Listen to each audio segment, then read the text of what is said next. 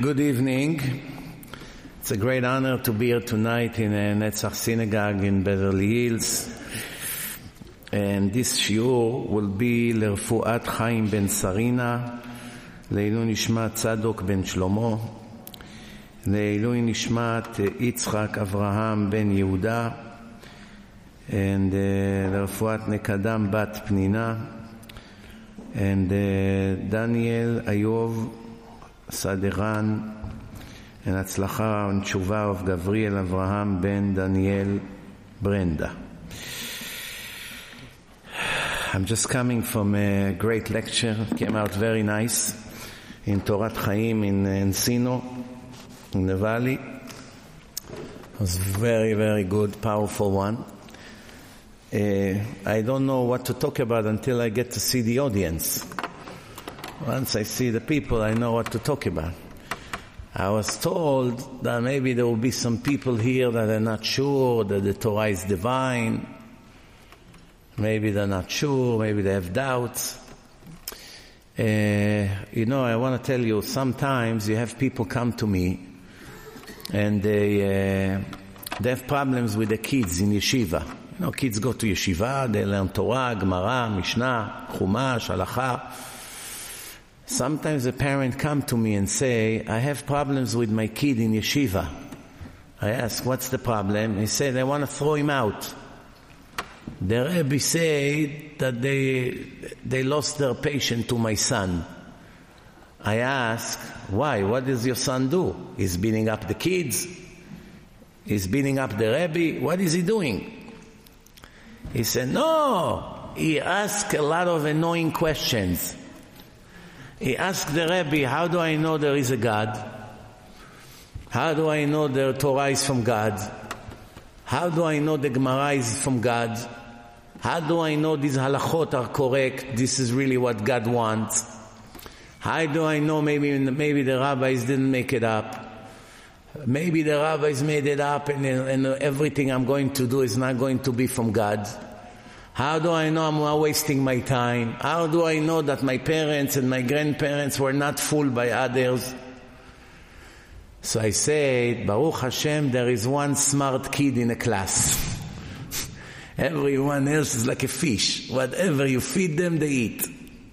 Finally, one kid has an open mind to ask good questions. He's not a fool. One day Muhammad come from the desert. I am the new prophet. Who are you? Muhammad. What made you a prophet? Angel Jibril found me in a desert and gave me the Quran. You have to believe in me. How many witnesses you had? No one. You expect us to believe in you? You better believe in me, because if you don't, I will chop your head off. That's how it all started. See all the problems in the world? Started from this fairy tale. No joke. That's exactly how it started. You don't believe that I'm the prophet, I'll kill you right now. Accept me as a prophet. Tov?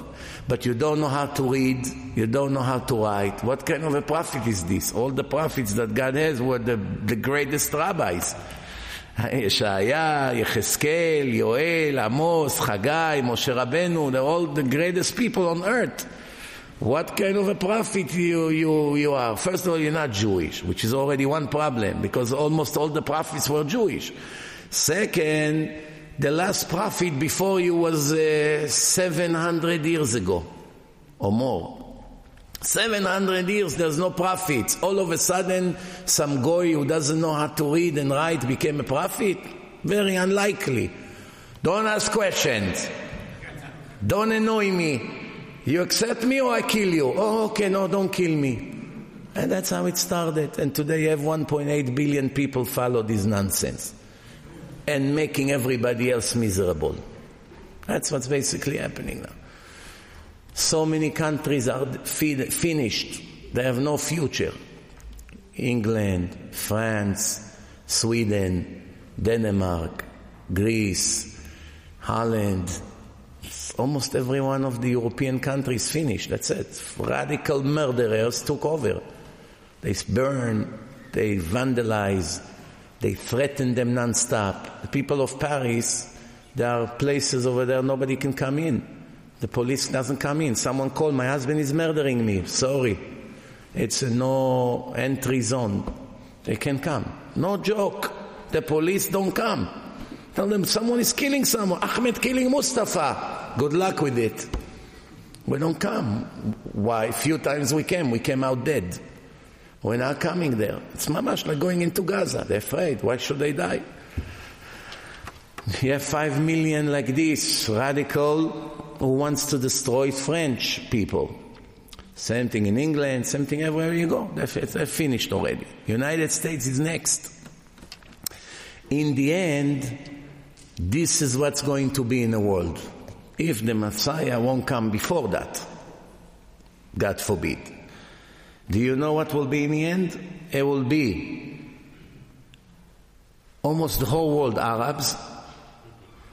Then you will have the East, China, Japan, Singapore, all these places that will remain because they don't allow Islam to raise their head there. They don't let. So you have the Oriental, Arabs and Israel, which will be also 90% Arabs. That's what's going to be. We're talking here within maximum 20 to maximum 40 years from now. Some of you will still be alive to see this disaster. That everywhere you go, you're going to have to do whatever they want, otherwise they'll chop your head off. This is, by the way, the punishment of God to the people of the world. That's what the Gemara say. Ishmael, why his name is Ishmael? Because the problems that he's going to make to the Jewish people before the end of days will be so bad that all Jews would scream to God for mercy and he will give them mercy. That's why the name Ishmael means in Hebrew, God will hear. That's the name of the Arabs, the first Arab, Ishmael, God will hear. God will hear what? The screaming of his children for mercy, for help. Because it will be the hardest time in history. You thought you saw the worst time in the time of the Nazis? Think again. It's going to be a lot worse. A lot worse because the Arabs hate us much more than the Nazis hated us. And I always prove it in 1 minute. And the argument is over right after that. Some people say, what? What makes you think so? They both hate us. Well, why more than the Nazis? It's very simple. If you tell a Nazi, here is a button, click on it, 100,000 Jews will die in a second. But you lose your arm. You're going to have only one hand from now on. This arm you lost. No Nazi will agree. You're giving up the opportunity to gas 100,000 Jews in a second? You're giving it up? Yes. Why are you giving it up? I thought you hate them very much. Of course, there's nothing I hate more than them. So why you don't gas them? Because I don't want to lose my arm. I don't even want to lose one finger. If you tell me that I will have 9 fingers from now on for killing those 100,000 Jews, I don't agree. You come to any Palestinian, anyone, all these children, teenagers, shaheeds, tell them you can kill 100,000 Jews and you burn with them. No hesitation whatsoever. Of course! Not only can I bring all my brothers and sisters also to join the party, he's willing to die with all his children to kill one Jew, forget 100,000. 10 of them willing to jump into the fire as long as they drag one Jew with them into the fire. No Nazi would agree to lose one hair from his head to hurt Jews. As much as they hated us, they only killed us because they didn't get hurt. Once they got hurt, they were willing to release the last million Jews into any countries that the Zionist movement will choose for 10,000 trucks full of medicine and blankets. Eichmann contacted the Jewish agency. This Jewish agency that you still hear about them, Eichmann said to them, we're losing the war. The Russians, the Americans, we don't have that much time left. We need immediately 10,000 trucks full of blankets and full of medicine. We'll give you the list of what we need. You, the Jews, have billions of dollars back then. You will raise the money for those trucks. You give us the trucks. We will release 1 million Jews. The name of the Zionist, it's in his book. His name was Yoel Brand, a non-religious Jew, a Zionist communist, like the Jews of those days that were not religious. He is meeting Eichmann one-on-one. He wrote it in his book. By the way, not one person came to his funeral because they looked at him as a traitor for revealing the secret in his book. You can buy his book. If you know Hebrew, you can read it there, right there. It's even on the internet. I once Googled it. Yoel Brand meeting Eichmann. Eichmann said to him, if you get me 10,000 trucks, I will release 1 million Jews that are left in our hands, unarmed. Yoel Brand was frozen, speaking to the most evil person on earth, after Hitler himself, Adolf Eichmann, the butcher. Eichmann said to him, I know you don't trust me, and you don't believe that I will release the Jews, but I will trust you, don't worry. You just show me a letter of credit that you have the trucks and the medicine are ready. I will release 100,000 Jews. After they leave to any country you choose, give me 1,000 trucks. I will release another 100,000 Jews. Give me the second 1,000. Like this, I first release the Jews, and you will give me the trucks. Quickly, Yoel Brand, which was a secular Jew, but he has a good heart. He wants to save those Jews. He went quickly to Ben Gurion, David Ben Gurion Airport. He came to David Ben Gurion and he said to him, we have an opportunity to save 1 million Jews from death. Ben Gurion said to him, what do we need them for? What do we need them for? They're going to come here, we're going to have to take care of them? Ben Gurion said to him, I rather have a fat sheep that gives good milk in a meshek, in a kibbutz, than 1,000 parasites, 1 million parasites that will come here and will become a burden to us. Yoel Brand said to him, you're out of your mind? Do you understand what you're saying here? We have an opportunity to save 1 million Jews from gas chambers, from being burned. When they saw that Yoel Brand doesn't let go, he said, I'm going to write a book, I'm going to publish this, everyone will know about it. They got scared. So they say to him, okay, you have to go to Egypt. There will be one rich person will meet you over there and he will take care of it. They informed the Egyptians that a Jewish spy is coming. Once he arrived to Egypt, boom, they arrested him, put him 60 days in prison, and every day they were killing 10,000 Jews every day. Once they finished to kill these 1 million Jews, they released him. And he wrote this in his book. Don't have to believe me, don't believe a word of what I say, just read it there. It's now all over the internet, people read it, they were the shock of their life. And they keep saying, the Nazis, the Nazis, the Nazis, the Nazis.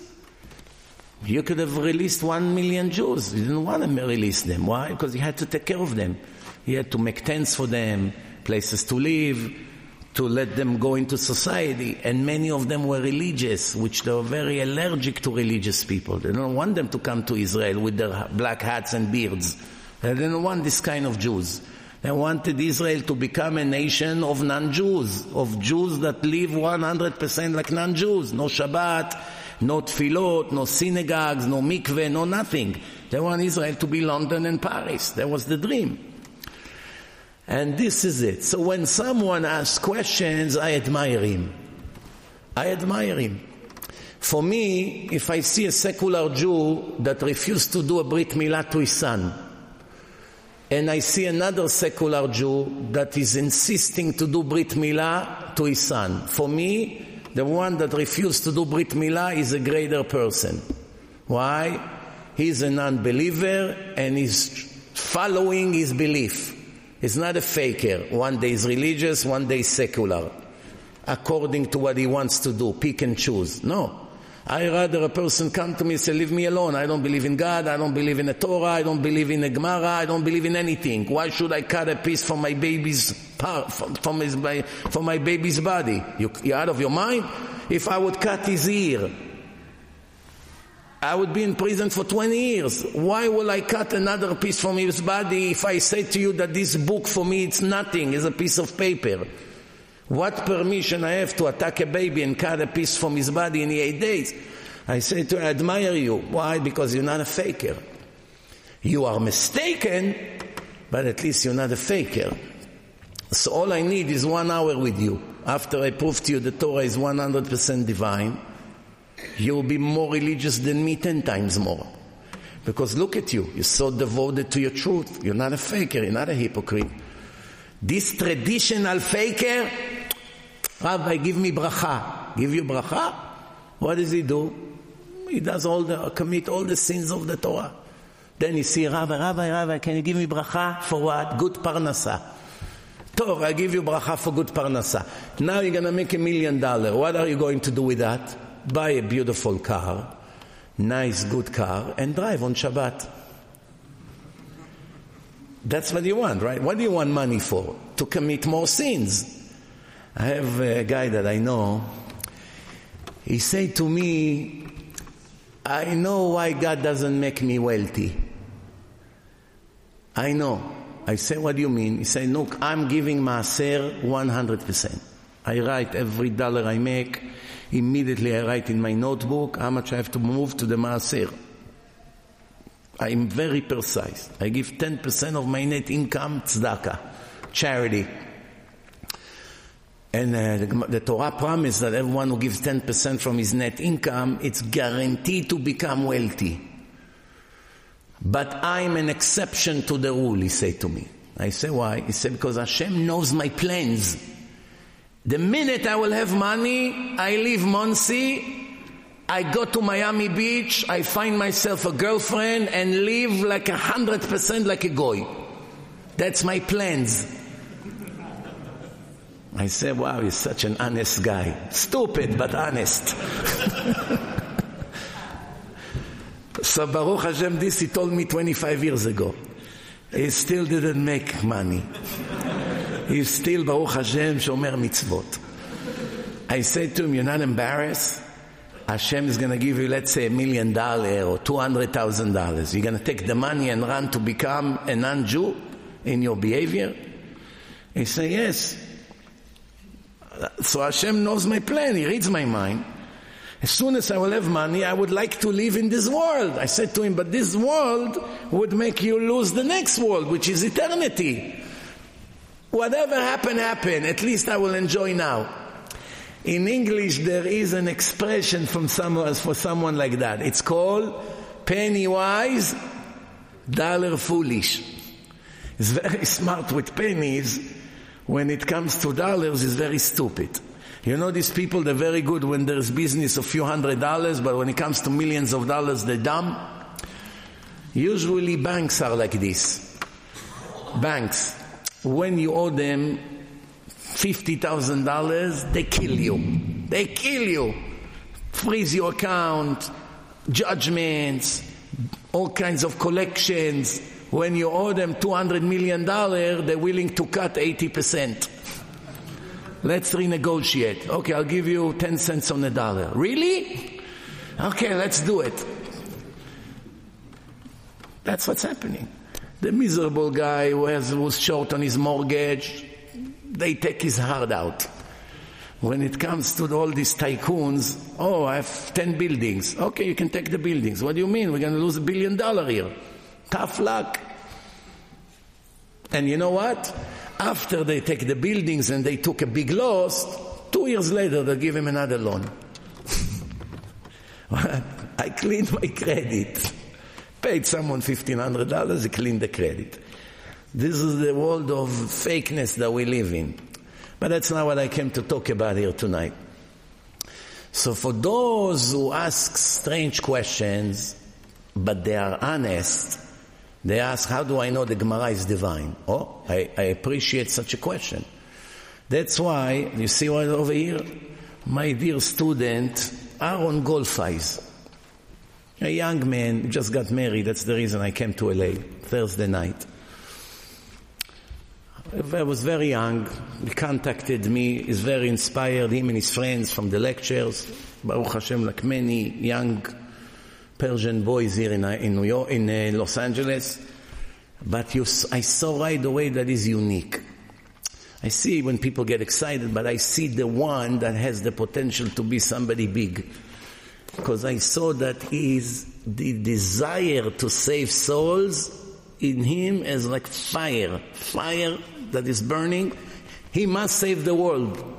It bothers him very much to see Persian people drive on a car for Shabbat, coming to shul on Shabbat. He couldn't see these things. Because he's already know the truth. He saw all the proofs. Not only he became a tzaddik, became a ben Torah with all his friends. Baruch Hashem, I spent Shabbat with them, beautiful Shabbatot in a kollel here in Beverly Hills. He decided to do something. He took a lot of the things from my books and from other good books and made, Baruch Hashem, a collection. This is probably the best book ever been written in the history of the world to prove there is a God. The Torah is 100% divine. The oral Torah is 100% divine. There's no doubt whatsoever life begins in the time of death. Anyone who would read it that have scientific mind will get the shock of his life. You have many of them right here. Don't live without it. Indisputable truth. It's a piece of art. Good collection. In my book, there is a lot of the proofs here that he took from there, but in my books you have also something else. I have not that many, maybe I brought 20 with me here. In my book you have also miracles that happen in the last 20-something years that the chance for them to happen is more than 1 to a billion. You see miracles that happen, you have no doubt that it was the hand of God, because otherwise in no way in the world that something like this can happen. I give you one example. I was invited to speak in London, the place of all the liberal reform Jews. I'm the last person they want there, you know. But the first time I went there. Second time they already made problems, I decided not to go. But the first time there were a few wicked people who tried to cancel my trip. I was supposed to speak in 4 places. Arrive Friday, leave Monday. Within Friday to Sunday night, I have 4 lectures. They put pressure on the places, don't let him speak. One place got scared. They said, maybe it's better not to do it. Okay, so we have 3 more. So, okay. In the meantime, people heard the noise. We started to get phone calls. Can we do by us? Can we do by us? All of a sudden, I have 10 lectures. Overnight. Yesterday, we went down from 4 to 3. The next morning, the guy calls me up. You're not going to believe it. Everyone heard there's a lot of noise. They're curious to see who you are. So I have 10 locations. One of them is the place that canceled yesterday. They feel bad now. I gave their place to someone else. They want to do a breakfast in a shul on Sunday morning, and the guy say, as an apology, he will pay for all the 4,000 CDs that you bring. It was $1 each. He will cover all the cost of the CDs. CDs were very popular back then. So what could be better than that? In one, you kill 2 birds with 1 stone. Baruch Hashem, everything worked out. So I have 10 lectures now. My flight is on Thursday night. Thursday evening, I'm landing in London Friday morning. I'm driving to my flight. I think it was 6:30 in the evening. Listen to this, Rabotai, this story. The chance that it will happen random, it doesn't exist. Doesn't exist. You see the hand of God. I drive to JFK from Monsey. Without traffic, it's 1.5 hours. With traffic, it can be 2.5 hours. Massive traffic. I say, how can it be? I'm not moving. Accident, this, that. I call the guy, Ofer, I don't know if I'm going to make the flight. After 2 weeks of headaches with all the liberals. I say to myself, what a nightmare. Finally, we overcame all these liberal haters, and now in the end I'm going to miss the flight. That's it. 10 lectures will be cancelled. I say, how can it be such thing? I said to him, Ofer, I don't know if I'm going to make it. Oh, I forgot to tell you, they canceled your flight. I said, what do you mean they canceled my flight? No, don't worry, they put you on another flight. I said, yo, I'm so lucky, maybe it's later. I said, what time is it? He said, half an hour earlier. That's it, you killed me now. Half an hour earlier? No chance whatsoever. Usually I park the car in a long term, take the train, and get on a flight, but it takes time. I said, you know what? There's no time for long-term parking. I have to park in the terminal. I don't know, almost $100 a day for a few days. There's no other way. I come, I park the car across the street, I run with the 2 suitcases. I walked into the terminal. What do I see?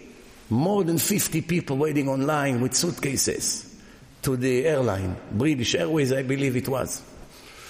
I said, wow, the flight is in less than an hour. I have to wait here probably an hour. Then security. That's it, I missed the flight. I'm thinking what to do. Maybe I would leave the suitcases here. Whatever happened. We'll lose $4,000. What can I do? Then I'm thinking to myself, well, what's the point of going to England without the 4,000 CDs? People don't become righteous overnight. They need backup, follow-up. I said, what's the point? Without the CD, there's no point of going. I'm standing like this, depressed. I feel like my world is finished, much like this. I stand over there. So what am I going to do? What should I do? The elevator opened up. A policeman came out. Mustache, earring, Goy name, Italian name. Comes out, comes to me. Rabbi, where are you heading to? Okay, oh, you know me? Of course.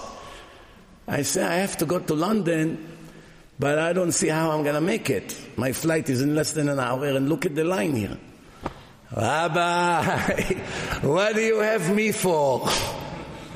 I'm almost fainting. I said, well, what is going on here? Cannot be. Follow me. Open the rope. Follow me. There's an Indian guy working for the airline. Please check him in quickly.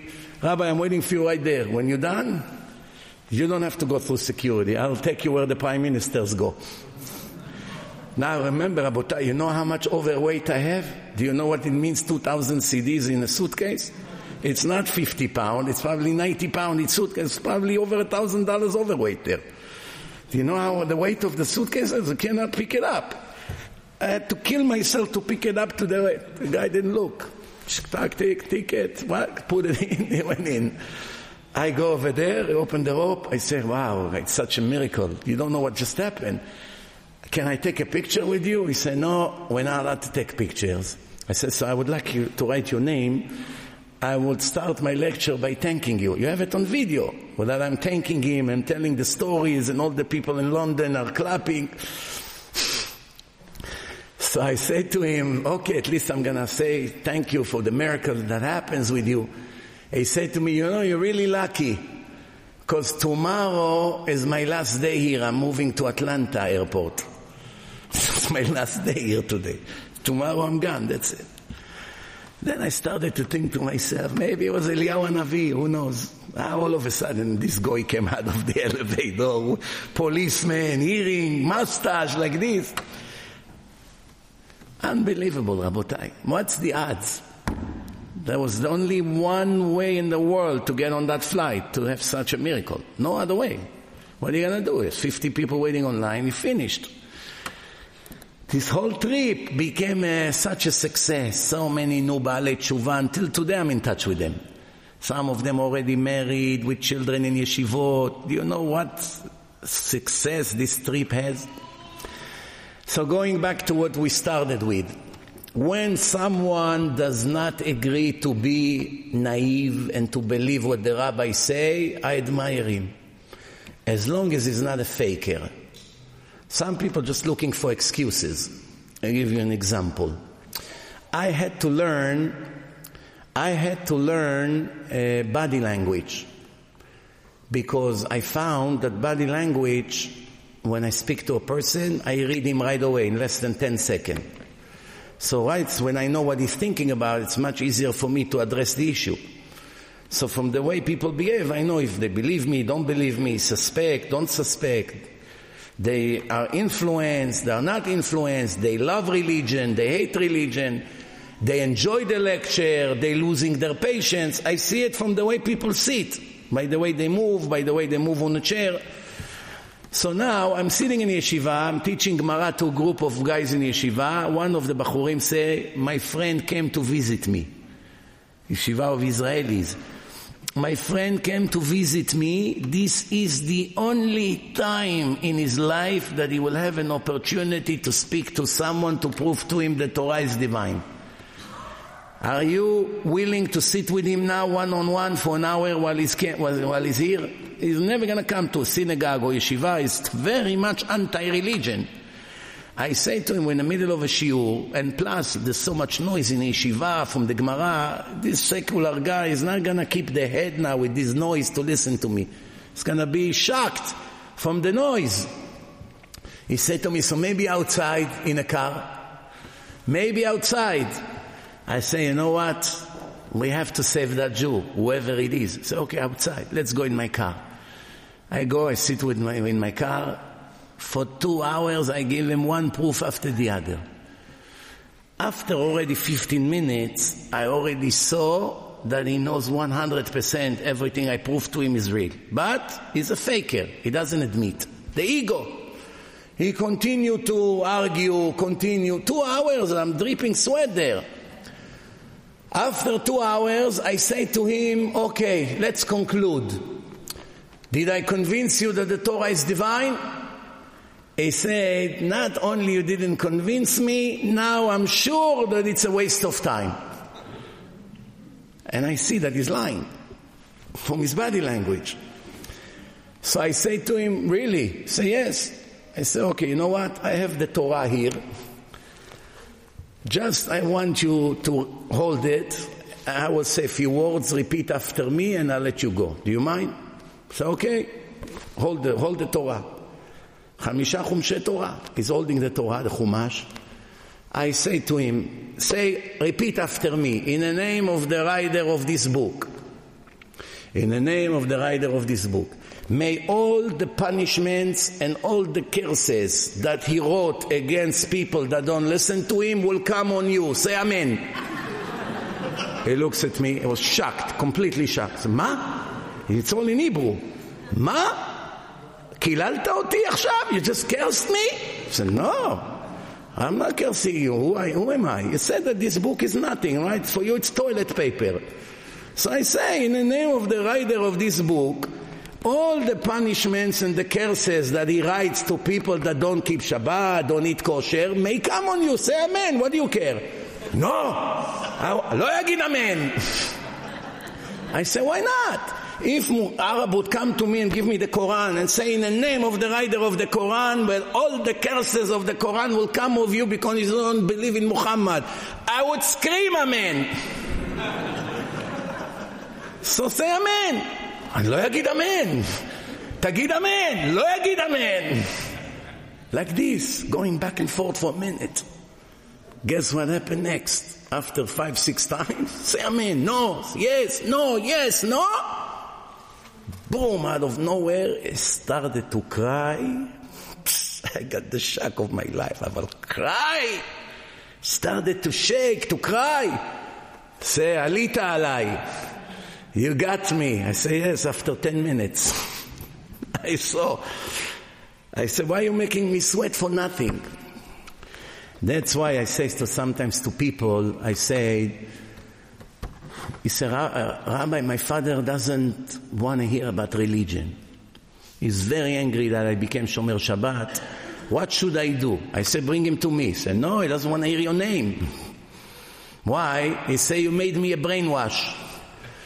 So I say, of course, he's right. Tell him I had to clean all the dirt that he put in your head for 20 years. We had to clean all the garbage and all the heresy that he puts inside. So anyway, so he said, no, he doesn't want to talk to you. I said, okay, make him watch my film, Torah and Science. Ma! It's a 4-hour seminar. You think he's going to sit 4 hours to watch? I say to him, play it and leave. In the beginning, I say, watch it with him. He said, no, he won't agree. I say, just play it and leave. Why should I leave? Why should I leave? He said, because if you are there on purpose, you will resist. Ego. It's all about ego. Once you leave, you get curious. What is this annoying rabbi has to say? Once he's going to listen 10, 15 minutes, that's it, he's in. If he's normal, after 2, 3 proofs, that's it. End of story. Once you watch the proofs, and you have many of them here, you can never ever live the same kind of life you live in, because you know 1,000,000% the consequences of your choices will bury you. That's the truth. You have to know it. And just when a doctor warns you about something that you do and warn you that you're going to have to go through a very horrible, massive surgery that can change your entire life, you're scared because you know the doctor knows what he's talking about. Same thing I'm telling you here tonight. Don't waste time. We are here for a purpose. The Creator of the world put us here, gave us the Torah. He chose us. The world has the Jewish people that received the Torah. It's written in a book. I chose you thanks to Abraham, Isaac, and Jacob, your fathers. I made a covenant with them. I swore to them that I will never replace your children with any other nation. No matter how much you get me angry with your sins and your rebelling against me, your revolt, no matter what, I will never replace you with anyone. I will punish you severely. Only few of you will survive, but I will never wipe you out from the face of the earth, because I must keep you around, because I made a promise to Abraham, Yitzchak, and Yaakov. Thanks to that, you will never be erased. And I will never replace you with any other nation. That's, by the way, this verse already disqualified Christianity and Islam and any other religion right away. Because the Muslims say, yes, God chose the Jews, He gave them the Torah, they had prophets, we admire the prophets, we speak about the Jewish prophets all the time, but the Jews messed up. And now they are not what they used to be, but it's against what's written. The Torah says, no matter how bad you are, no matter how severely I'm going to punish you, one thing I promise, I will never replace you with any other nation. It's a clear verse. אף על פי בהיותם בארץ אויביהם, לא מאסתים ולא געלתים לכלותם, להפר בריתי איתם, כי אני השם אלוהיהם. I will never be so disgusted by them to a point that I will have to erase them. I can never do it. Why? Because I made a covenant with Abraham, Yitzchak, and Yaakov. Therefore, all the claims that nations made later on are all nonsense. It's against 100% against the Torah. The Muslims, they have a very interesting claim. You tell me if it's smart or stupid. They say that the Jews modified the Torah. That the truth person that Abraham took to the Moriah mountain for the Akedat Yitzchak, it wasn't Akedat Yitzchak. It was Akedat Ishmael. That it was really Ishmael, but the Jews forged the Torah. They modified the Torah. And because of that they actually, now it made Ishmael not important, and Yitzchak is very important. Smart or stupid claim? Speak with proofs, not by feelings. I want solid proofs. Smart or stupid claim? Smart. Stupid. Okay. Let's hear why smart, and then we'll hear why stupid. Because if you don't say that for them, then you are saying we're nothing. And no one's going to believe Muhammad later on in history, because you... No, but when we say smart or stupid, meaning can you back it up with proofs, or you just make up another one of their lies? They're very good when making up all kinds of stories. Question is, can they back it up or no? Smart or stupid? What do you say? The whole thing is a lie, so it's easy for them to lie. So it's smart.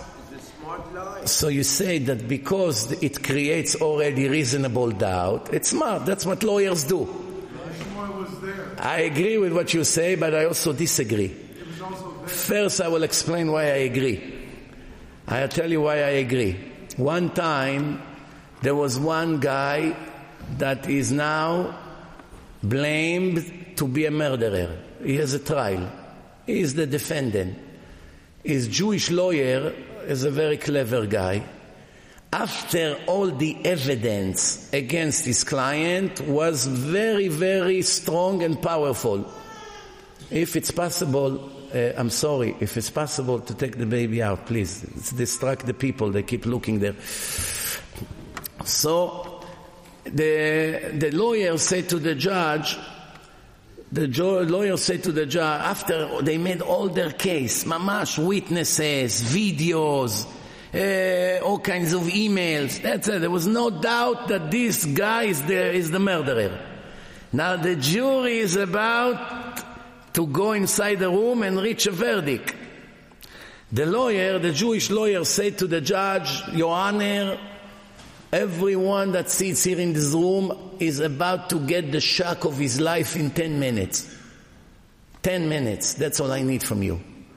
The judge said, why? He said, the real murderer is about to enter the door in exactly 10 minutes. He's on the way here.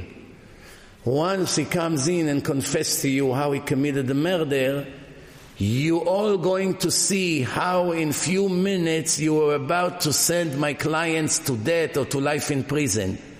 And he's a totally innocent man. All I need is 10 minutes. It's now 3 p.m. Give me until 3:11.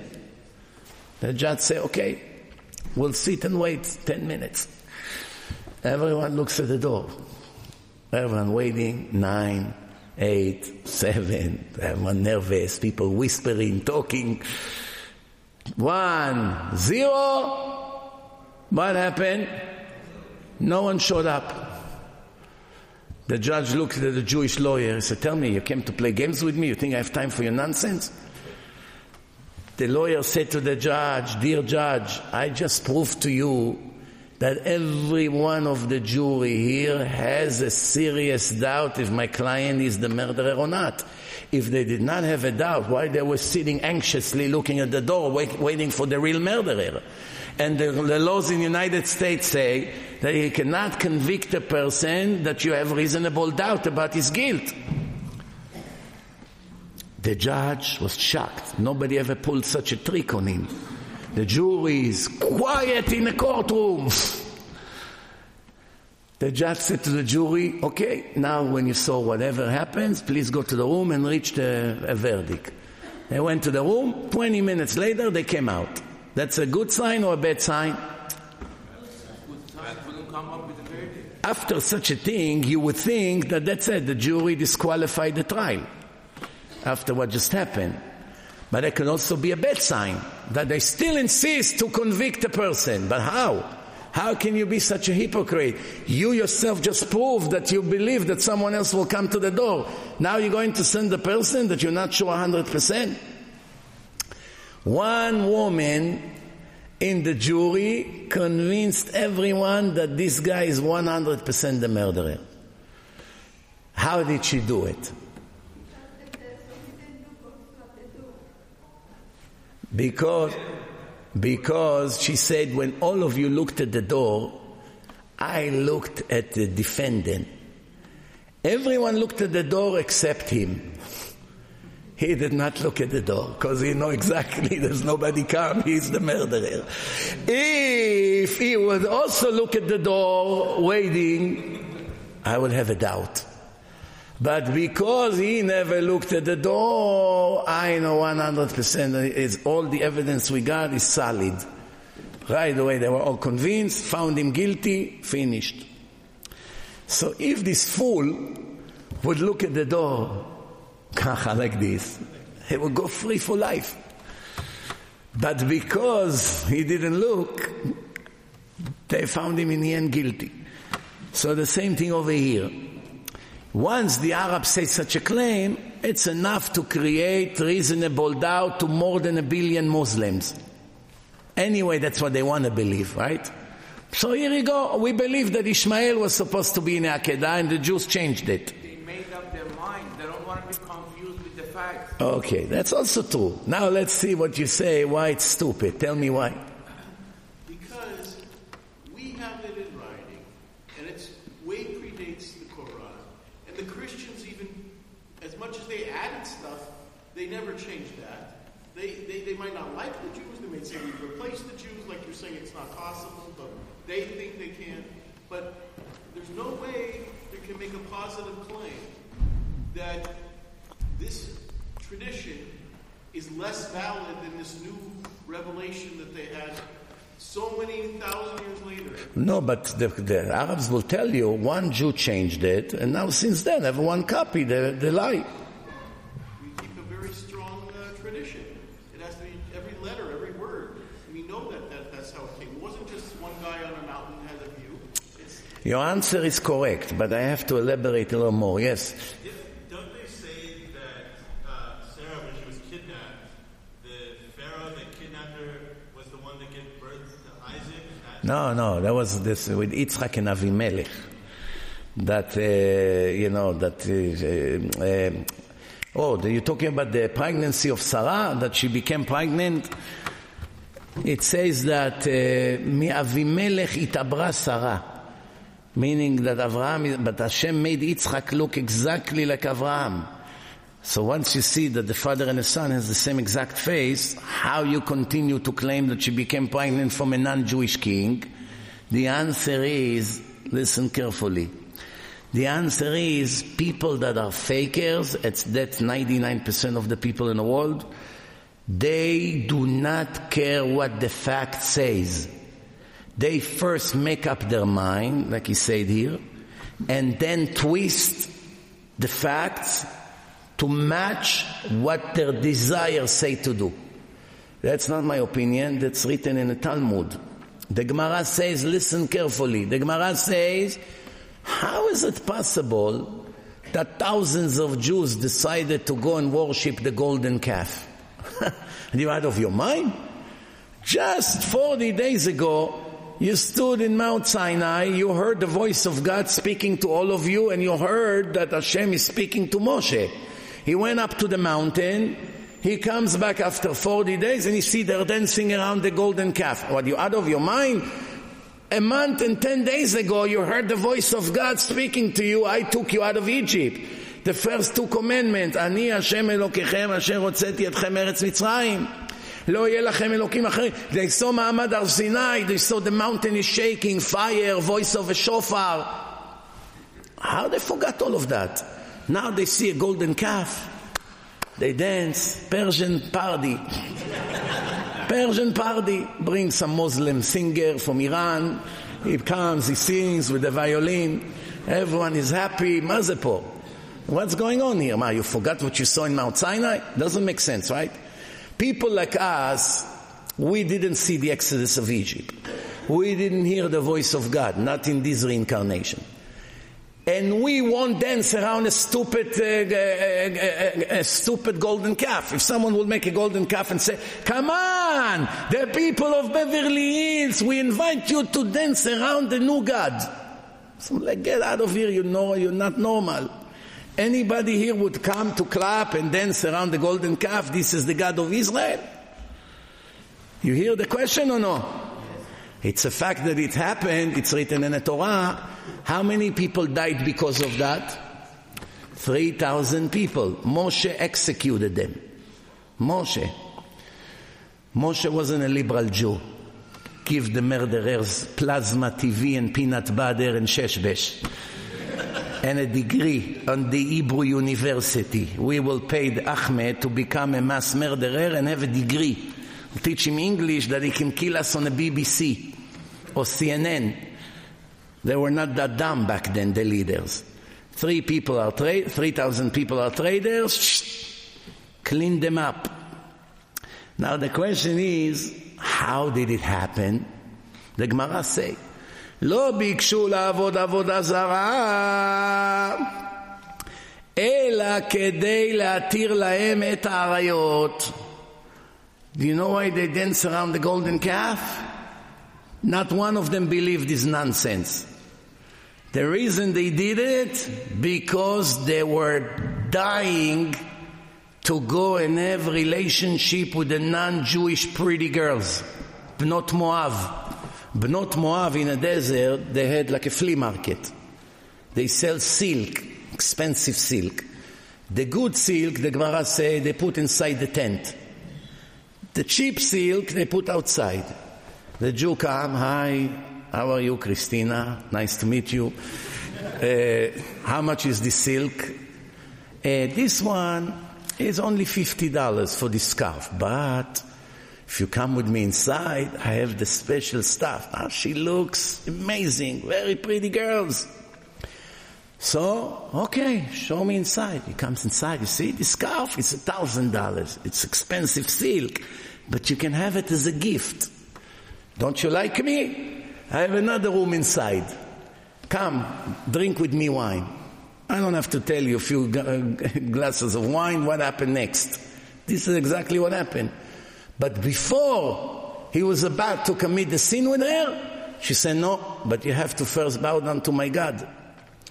Otherwise, you're not loyal to me. I need you all the way with me, just like the Arabs. He takes a Jewish girl, let's get married. Of course, no, but you have to convert to Islam. Now one Arab will marry a Jew without converting to Islam. No such thing. Jews marry anyone, not in a religious wedding. Let her stay whatever she is. It doesn't bother this Israeli guy. But there's now one Arab will agree to marry a Jewish girl if she stays Jewish. There's no such thing. You're embarrassing me. You must become Muslim. So what happened? They started to commit sins with the girls. How many of them committed sins with the girls? 24,000 guys. And all of them died. And there was a pandemic right after that. 24,000 dies because of that. The Gemara said their dancing around the golden calf was just an excuse. The reason we did it is because we wanted to go and commit sins with the non-Jewish pretty girls. Now please tell me, what's the connection? What's the connection? You can say that they wanted to do and have commit a sin with a non-Jewish girl. That's it. It's enough. But what's the connection between this and dancing around the statue and claiming this is my God? I'll tell you the secret. You know, everything we do in life all comes from the subconscious. Most of the choices we make, we think comes from the conscious, but it's wrong. Almost everything comes from your subconscious. For instance, if you go to an office, they want to sell you something. Sales office. If the walls will be black, you won't buy. Or dark gray, you won't buy. But if it will be light blue, you will be very, very relaxed, very calm, and the chance to sell to you is a lot higher. The color of the walls can affect the choice that you make if to buy or not to buy. But I'll give you an example. There's one guy in Israel, they call him Aman Achushim. All of you know him, even though you're not Israelis. His name is Nimrod. Calling your son Nimrod is similar to calling your son Adolf. But his parents probably didn't know Torah. They didn't know who Nimrod was. Nimrod was the Hitler of those days. So they called them son Nimrod. Nimrod means let's rebel against God. That's what it means. Nimrod, Mered. But I give his parents the benefits of the doubt. They just like the name. They didn't know what it means. This guy is a magician. He can read your mind. He can do all kinds of things. How do you know him? He's the presenter of El Al. When you go in El Al, they show you how to buckle your seat and all that. This guy with the cards. And what about the card? That's the guy. You saw him, no? On the El Al commercial. When you go before a takeoff. Leo? מי זה נמרוד אז? טוב. Anyway, listen carefully what happened with him. One time he says, Rabotai, I'm going to tell you to choose a number now. Choose a number. No, when we come back from the commercial, I will tell you the number you chose. This is 1 million people now watching it. Everybody will choose the same number? How can he tell the number? I'm thinking to myself, what's this trick here? Let me choose a number. What number I chose? 23. He comes back from the commercial, and now the number that you chose is 23. I said, Ma? Wow, this guy knows his stuff. Started to shake a little bit. We have a new prophet. We didn't know since Muhammad 1300 years there was a strike on prophets. Baruch Hashem, we have a new one. She said his name is not Nimrod, Lior. So we have to apologize to his parents. Lior Sushard. I thought his name is Nimrod. Anyway, there's somebody else Nimrod that is also a magician. But okay, I get confused, I guess. Anyway, listen carefully. This Lior, he knew the number I chose. And probably everybody else chose the same number. Now he say, you're probably all wondering, how did I read your mind? This time I'm willing to teach you the trick. Now he shows in a slow motion. When I ask you, choose a number, now he was standing in the street of Tel Aviv, and hundreds of people crossing the street behind him. And just when he say, choose a number, now, that second, now, a guy behind him with a t-shirt of Michael Jordan, number 23, just quickly passed, very fast, walks across the street. And he went into the subconscious. I didn't pay attention to the guys behind him, I was focusing on him. Now I have to choose a number. Which number I chose? The number he pushed into my subconscious. That trick is the secret of life. Every day you have millions of things like this that are pushed into your subconscious without you realizing it. The people at your job, the people at your work, the neighbors, the things you hear on the street, a movie you watch. Do you know how many things it sends to your subconscious? I'll give you an example. Today almost every person who comes to cry to me about his problems have the same issue. I'll give you one guess. כבוד הרב, אני בבעיה גדולה. What's your problem? יש לי, who knows? I have anxiety attack, panic attacks, anxiety attacks. Some of you already know what I'm talking about. Almost every problem, anxiety attacks. כבוד הרב, I'm sweating in my hands, I don't sleep at night, my pulse go very fast, I sometimes feel I get a heart attack, I'm out of breath, right? You know what I'm talking about. How come so many millions of people have it? When I was a child, I never heard about it. Not one person we ever heard that has a panic attack. When I was a child, out of 100,000 people in Israel, maybe you had one gay. Today it's almost a third. How come one gay and now all of a sudden you're from 100,000 you have maybe 30,000 gays? How can it be? The answer is it depends what they push into your mind. If they constantly push it, it's settled in the back of your mind. It changed the entire the way you think. It changed what you desire. It changed what you like and hate. It changed your beliefs. It changed everything about you. They re-modified your complete personality. That's called a silent brainwash. They brainwash you in such a way you don't pay attention. They push it in the commercials. They push it in the movies. They push it in all kinds of signs that you see on the street. In schools, they constantly push it to the children to become gay and admire the gays. And if you're not one of them, you're not normal and you're not open-minded. That's all they do. When I was a child, it was the exact opposite. We did not grow up religious. Do you know what they did? If someone was gay in my school, there were 400 students and one guy was gay. And now one student there was religious. Everyone was secular. Chilonim, kulam. This guy had the biggest hell on earth in school. Do you know what he had to go through in school? It would break the heart what the students did to him. Pull his hair, kick him, get out of here, don't come near me. Nobody wants to sit next to him in a class. The teacher said, Moshe, sit next to him. You sit next to him. I'm going to kick you out. Kick me out. I'm not coming back to school. Nobody wanted to come near him. Every secular kid in Israel saw that it's a mental disease. I don't want anything to do with this. I'm not sitting next to him. I'm not talking to him. I'm not shaking his hands. I'm not doing anything. Today is the exact opposite. Today most of the kids in the class are like this. And nobody thinks there's anything wrong. So what changed in 40 years? It's only one generation.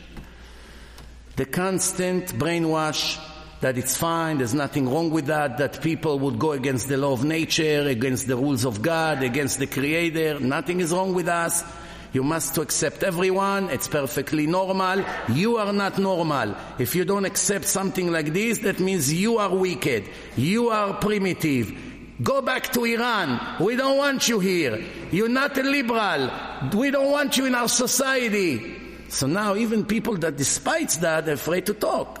One guy came to me and said, Rabbi, I also voted Trump, but don't say it here. I said, why are you so nervous? If they find out I voted Trump, no one will talk to me here in the college. So keep it quiet. But I'm Republican, I'm not Democrat. But he's afraid.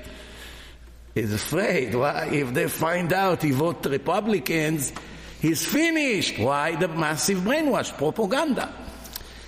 If you're not like us, you have no right to exist.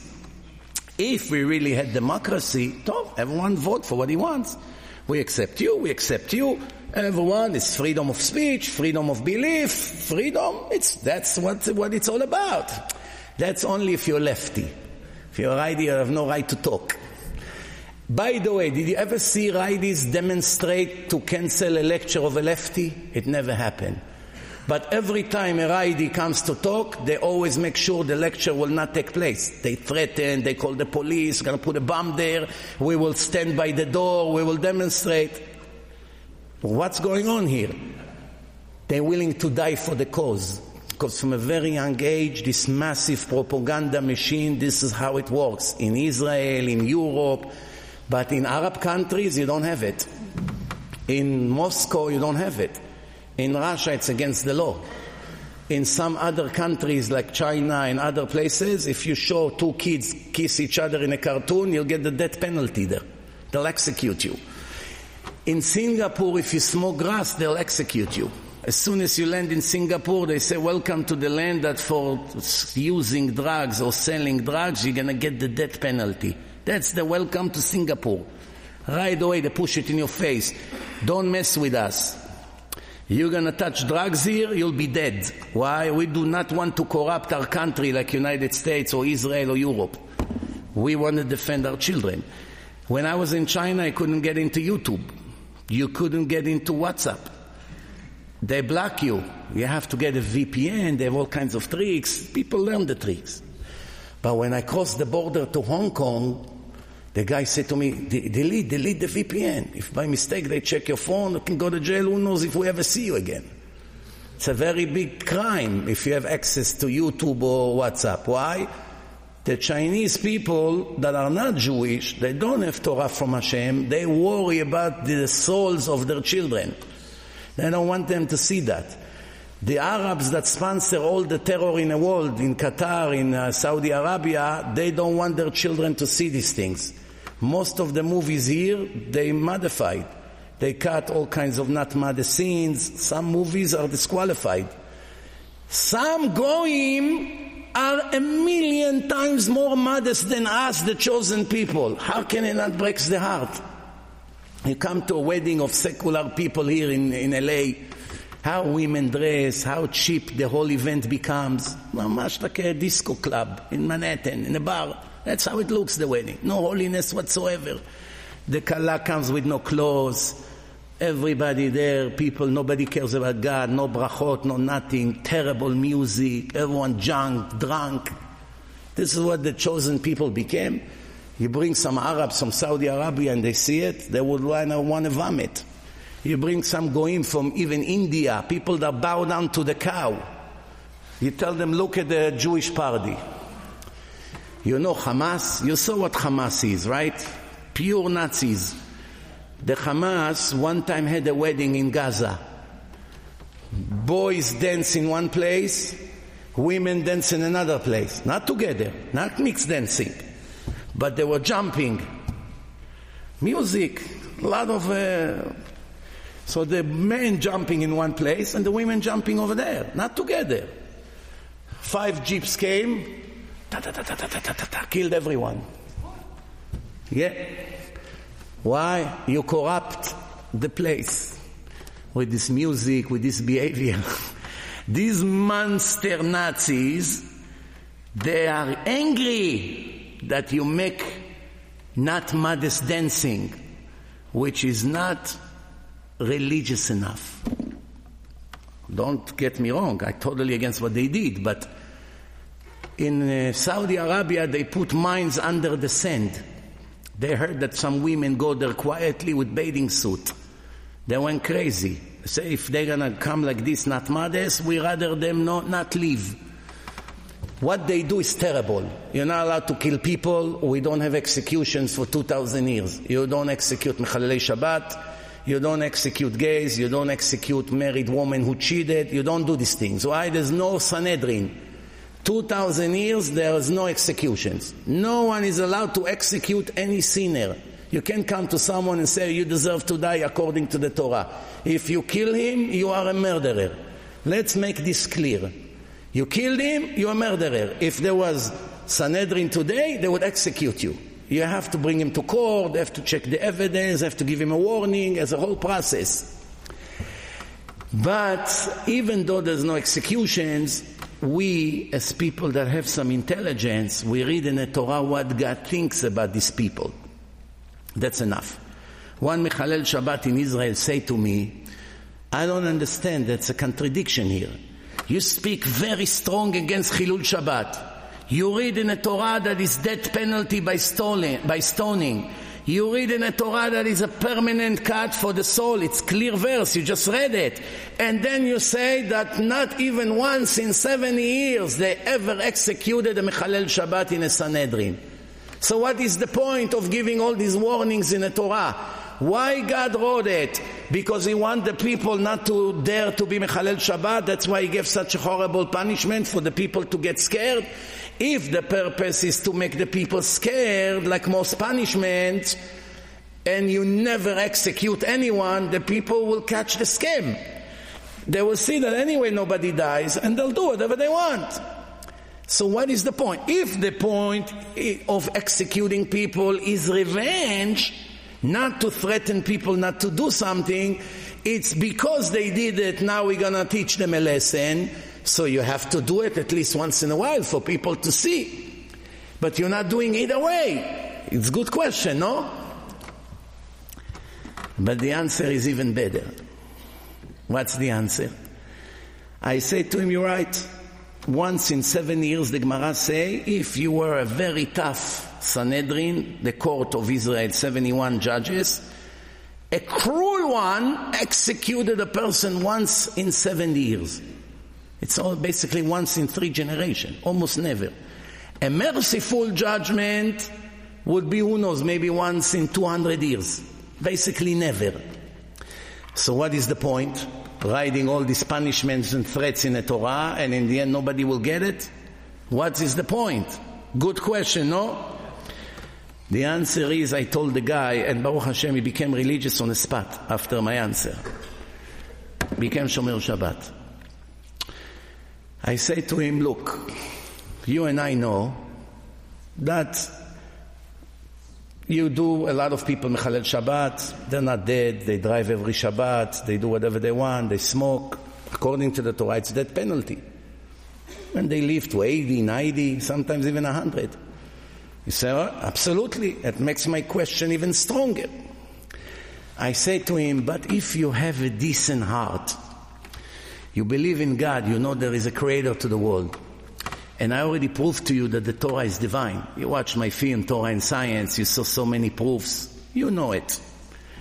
When you read in the book of God that someone who break the covenant between God and the Jewish nation, which is the Sabbath, deserve to be killed in the most brutal way, and that his soul will be cut permanently from the afterlife. And you look at yourself in a mirror, how can you live with yourself? Yes, no one will touch you.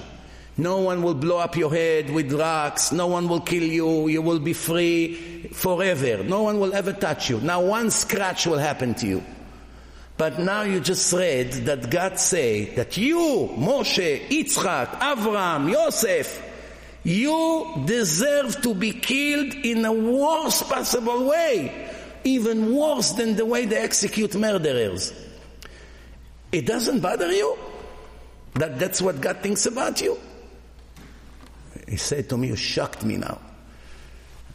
I feel my blood is frozen. All I did is help him to think. Not all his life, he never thought about it. You wait for the punishment, if it will happen or not.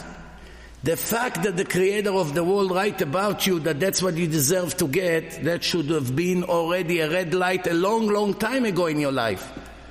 To wake you up, never to dare to break Shabbat. I say, you're right, 100%. Even if Hashem say to me, listen, I'm not going to touch you. This is what you deserve to get, but I don't touch you. I already would die from shame. Die from shame. You know what? Forget Hashem. Even Baba Sali. You know Baba Sali? You heard about him? He was a very holy Moroccan rabbi. Extremely holy, beyond words. If Baba Sali would say to me, my son, you mechalel Shabbat? You mechalel Shabbat? You rebel against Hashem every week? Hashem gives you oxygen, give you food, give you a place to live, give you millions of dollars. You have a beautiful home in Los Angeles, 2 cars, 3 cars. You marry your children, you have everything you want, you are healthy. And you use what Hashem give you to fight against Him? Baba Sali will tell me that, I will get a heart attack. I would hide for 2 years in a closet. Today people come out of the closet, I will go into the closet. You get the point or no? So let's go back to the subconscious. Now I'm going to prove to you whatever they do with the subconscious, it's a verse in the Torah. The Torah says, don't look at Baal Peor. There was a place of idol worshipping of the Goyim. The Goyim have a big statue. The name of that statue is Baal Peor. What does it mean, Peor? When you open something and let the garbage go out. What is the garbage? What's inside the stomach when you go to the bathroom?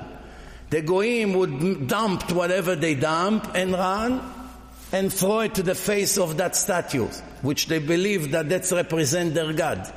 Who would do something so stupid? If you want to worship the God, you bow down, you put flowers, you pray, you sing, you do something to the statue. What is this? You dump the waste of the bathroom to his face? Come on.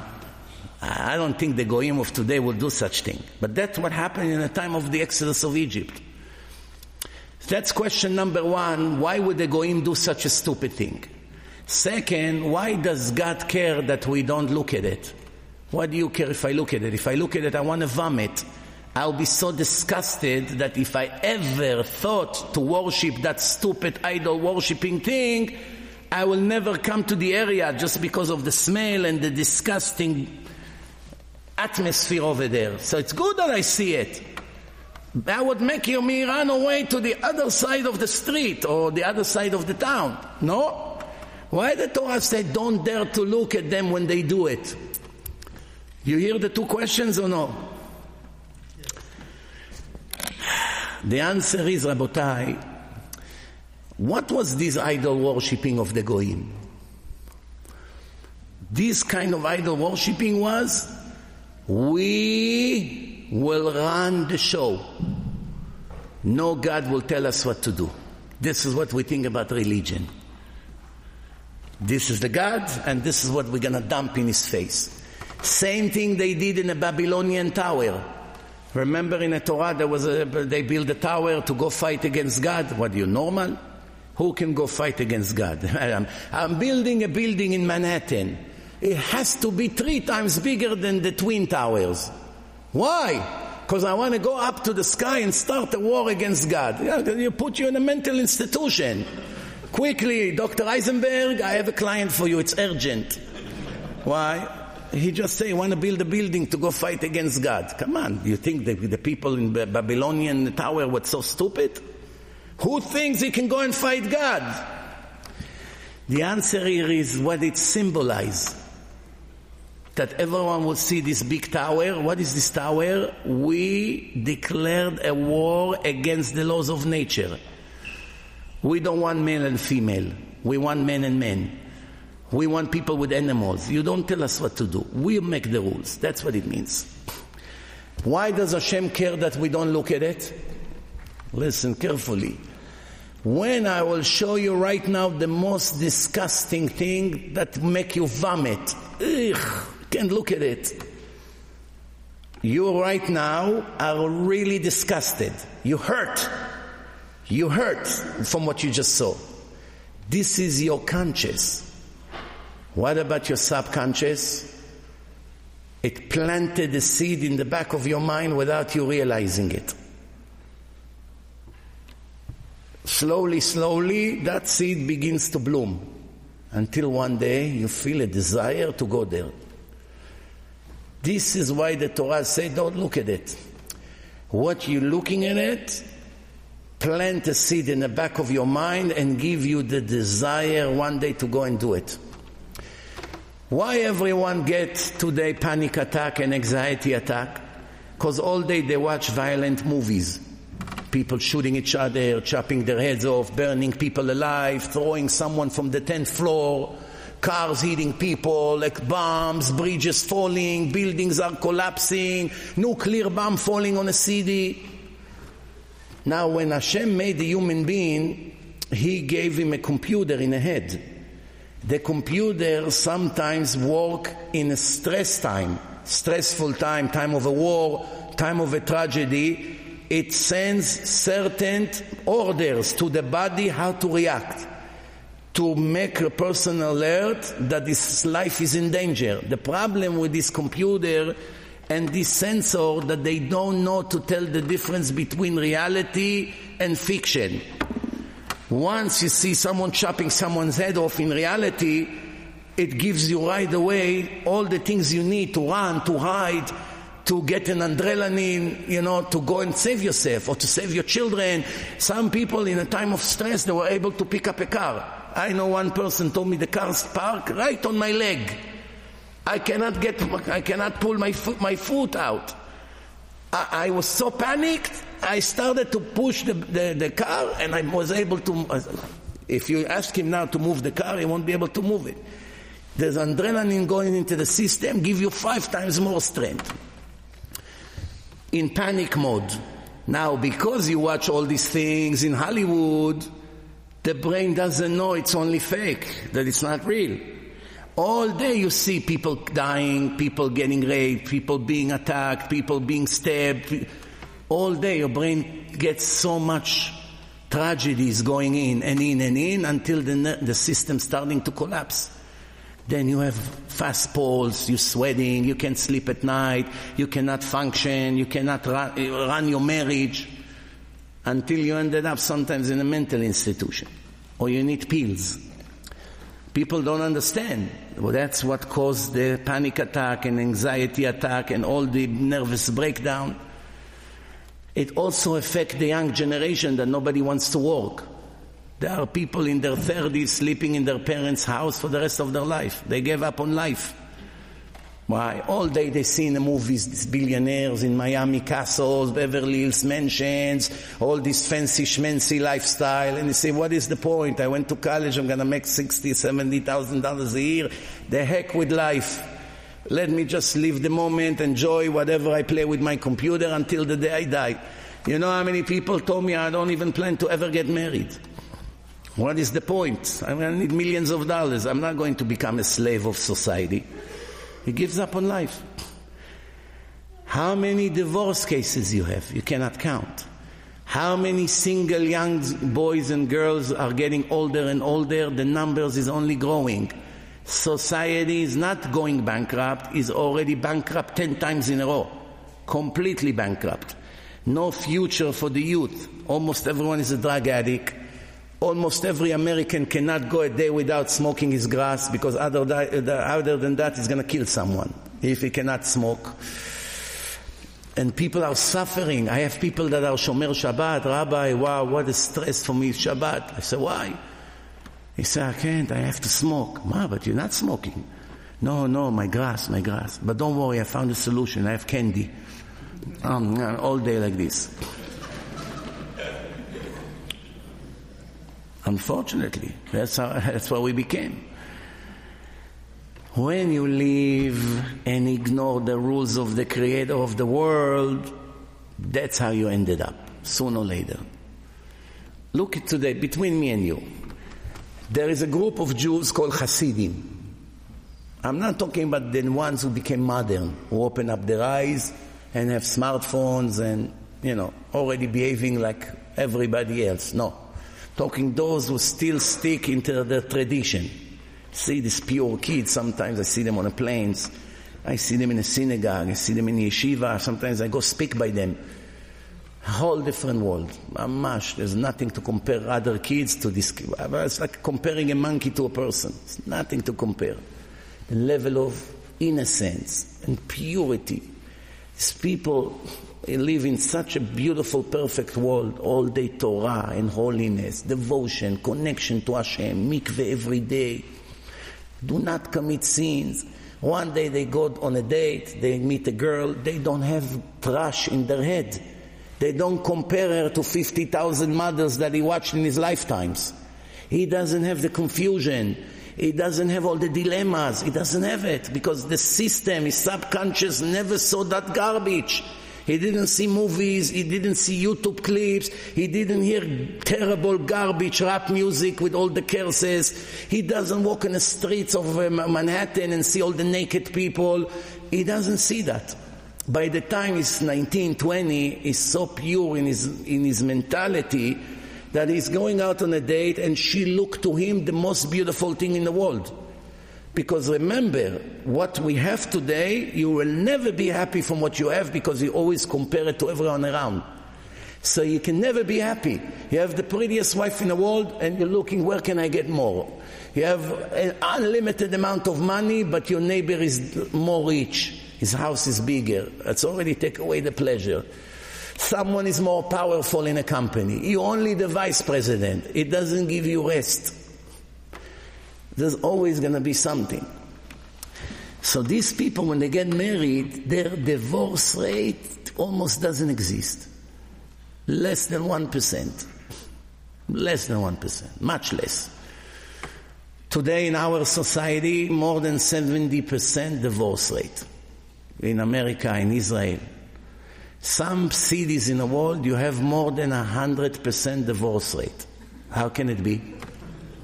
How can it be more than 100% divorce rate? You have 100 couple, all of them got divorced. That's 100%. How can it be more than 100%?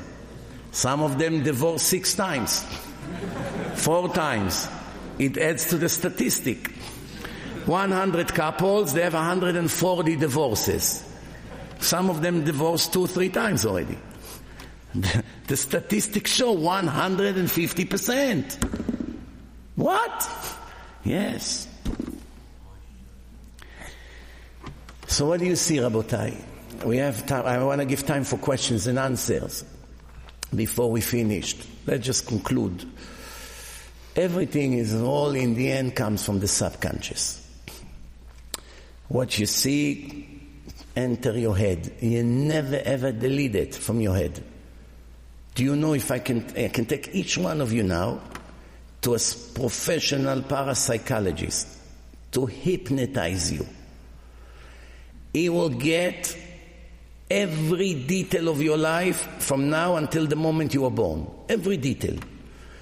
And he will also do regression to take you back to your past life experience.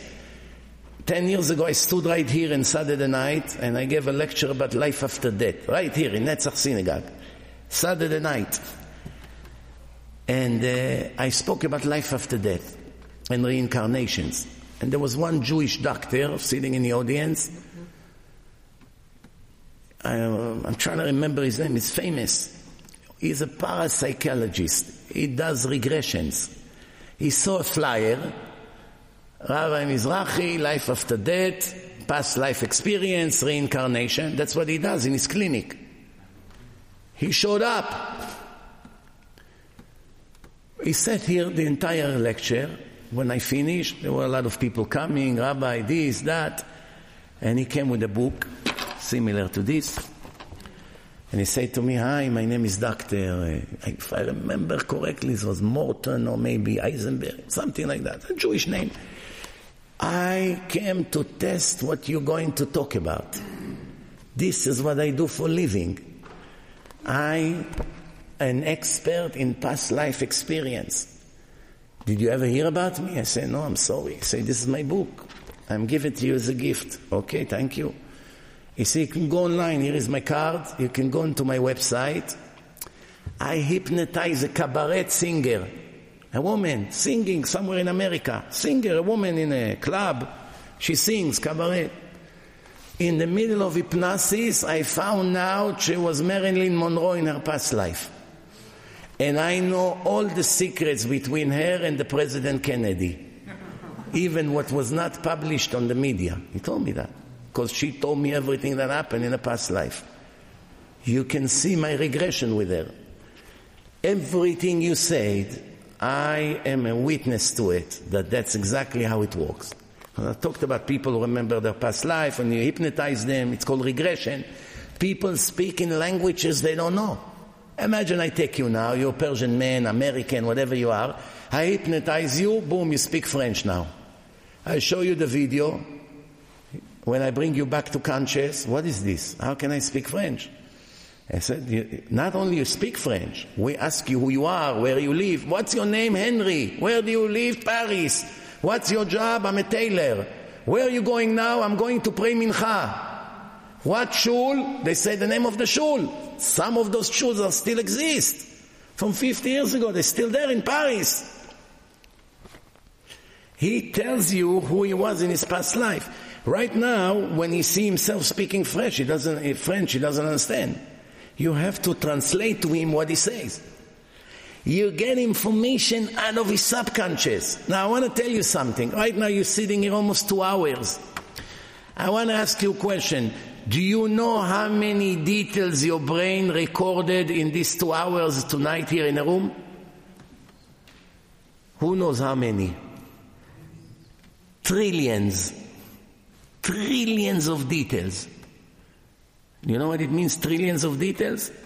Now, if I will go 20 years from now, year 2044, and I will hypnotize you in 20 years from now, and I will bring you to today's date, here on Beverly Hills, at the night here, and I will ask you every detail in this room. If I will ask you now, after the lecture, when we go out to the street, can you describe to me the Netzach synagogue? You won't be able to give me 10 details. Nice big place, huge, nice chandelier, screen behind you, some wood places, comfortable chairs, and the lobby, and that's it, right? That's about what you're gonna know. But if I will hypnotize you in 20 years from now, you will be able to tell me every dirt on a rug, every piece of paper here, every scratch in the ceiling, every smoke detector, every tiny detail, this bottle, this water, this tissue, this, that, every letter here, everything you'll be able to tell me in details. That's trillions of things. All the design of the ceiling here, look what a nice place, this, that, every little thing, the picture, the painting, the names on the wall. In 20 years from now, every detail, you'll be able to tell me who said who. Look how many people here. You will know who said who, what was he wearing, what kind of watch he was, what kind of shoes he has, what kind of pants he has, everything. You would be able to tell me who played with his phone in the middle of the lecture, who was cold, who was hot, who got up and went out, what baby made noise over there. In 20 years from now. Not only that, one woman in Israel, she was standing in a bus stop with a bag. An old woman, close to 80. Two criminals come with a motorcycle. One is driving and the other one's supposed to grab her knapsack. As they're coming, she doesn't look at them. She's facing the other side. They come from behind. The guy pulls it. Now she was holding to it, so they're driving around, he's speeding. He pulled it from her hand and she fell on her face. It pushed her forward, but they grabbed the bag. People called police, the police came. What did you see? Nobody saw anything. It was very fast. Anyone saw the plate number? No. We only can tell you that there were two people. There were one was wearing black leather jacket, the other one was wearing this. That's all. We didn't see face, nothing. It was too fast. They asked the woman, did you see anything? No. I fell on my face. They take her to the police station in Bat Yam.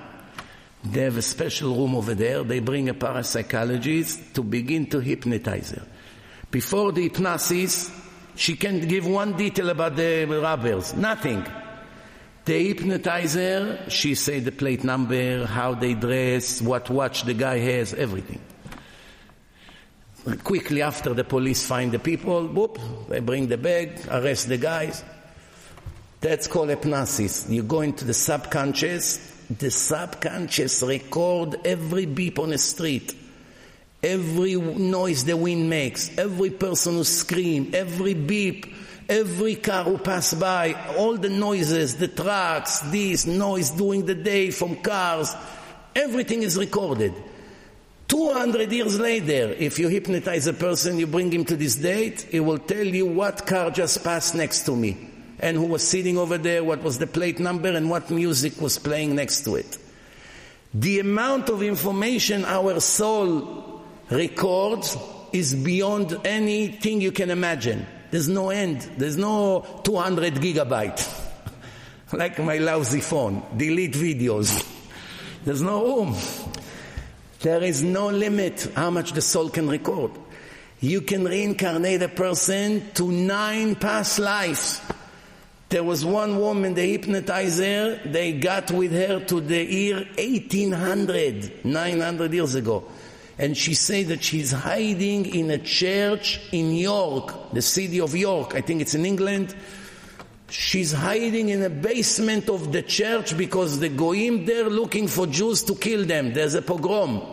So she's hiding there with her children. In the middle of hypnosis, she described 9 past lives.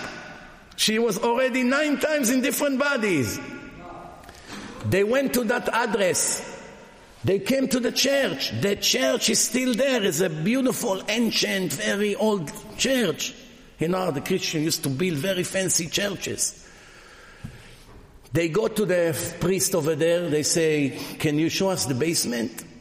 What basement? He said, this church. It's supposed to have a basement. How do you know? Who are you? They tell him about the hypnosis. He says, I'm sorry, we never had a basement here. I'm here already 30 years. There's no basement here. He said, no, it cannot be. Everything else she described is exactly like this building. It has to be a basement. They started to check. They found a hidden thing. Nobody knew about it. They pulled it somehow. The wall turned around. Boom. Stairs going to the basement. Hundreds of years, nobody went there. You know, the spider webs all over. They went inside. They saw the basement she described. And many, many things. You can watch my film, Life After Death. I spoke about these things. So this guy came, confirmed everything. He hypnotized people. Why they hypnotize people today? They want to go back to the time they had a trauma. They had a woman, she cannot stop eating. She's already 600 pounds. She's about to die. That's it. It's a life risk. She just ate. 20 minutes later, she wants to eat again. Say, well, what's going on with you? It's not desire for food. It's a mental issue. They started to hypnotize her. They found out that in her past life, she was on a boat. The boat hit a rock somewhere in the ocean. All the flour bags and the rice, everything became wet. They died from starvation. She died in her past life from hunger. Now she has a short in her brain, in her neshama. She's stuck in a stress that she must eat all the time because she's in a panic mode. She's stuck. So how do you fix it? You go back to that day that she died, to that date, and you say you reprogram her brain. Look how it is. You put new information in the soul. You say to her, don't worry, another boat just came, they brought us flowers, we're going to make hot bread now. Thank God we got saved. Wow, what a delicious bread. You love it? You enjoy it? They put it in her head, and they bring her back to conscious, and that's it. She doesn't eat anymore. Quickly after a month, 2 months, 3 months, started to lose tens of pounds. What changed? The trauma was removed from the soul. Look how many traumas our children have from what you show them on TV. Sending them to a public school to brainwash them, to destroy their future. One person once told me, I like usually your lectures, but I'm very angry the way you speak about gays. I say to him, first of all, it's not my opinion. I have nothing against anyone. I just teach Torah. That's my job. I have to teach what's written, not what I like or what you like. My job is to teach Torah. I'm not a reporter. Reporter, they report what they want to report. If something they don't like, they hide it. They don't tell you all the truth. If they are lefties, they're not going to show something against Hamas. If they're pro-Jewish, if the Jews do something wrong, they'll hide it also. Everyone has an agenda. I don't go like this. I teach what's right. I gave you an example with the golden calf. Why would the Jews want to worship the golden calf to give them permission to go to commit sins with the goyot? The answer is, if I look like a Hasid, I have a peot and beard, black coat, and I want to go to commit a sin with a non-Jewish girl. Everyone would look at me like the biggest dirt. You hypocrite, you faker. How do you dare to even walk with the yarmulke? Take off your beard, you crook. Right or wrong? If another Jew that is not religious will do it next door, nobody will say anything. Why? From here we don't expect to be righteous. We know how you live. You live according to your desire. But this guy, look at him. He looks like a rabbi. How is he not embarrassed? How the Hasid will go to do the same thing? Slowly, it will become modern. Cut off the beard, cut off this, hide, get rid of the hat, put a pink yarmulke, move to jeans. After a month, we'll make 2 holes in the knees. What happened to you, Mendel? Was machst du? Alles geht, don't worry. You became Shegetz. No, I'm not a Shegetz. What? I'm telling you, I went online. I saw a website, they open up my eyes. What? You believe everything the Gemara say? You naive. Don't believe it. I can show you mistakes. Why you give all this speech? He comes to me in 5 minutes. I criticize, kill everything he shows. It's all nonsense. But why he use this to justify that now he looks not like a Jew? Because how else will he get support for going to do such a sin? If he will dress like a very religious man, people will tell him, you're such a hypocrite, we can look at your face, you're such a faker. So in order for you to have a girlfriend and to walk in the street of Rodeo Drive with holding the hand of your girlfriend, your yarmulke has to be like the Prime Minister Bennett, size of a quarter. Once you have such a yarmulke, no one will ask why you walk with holding a hands of a girl that she's not your wife. Even with your wife, it's not modest in public. But forget, stranger, who is she? My girlfriend. You religious? You have a girlfriend? What's going on? Come on, look at my yarmulke. Look at my jeans.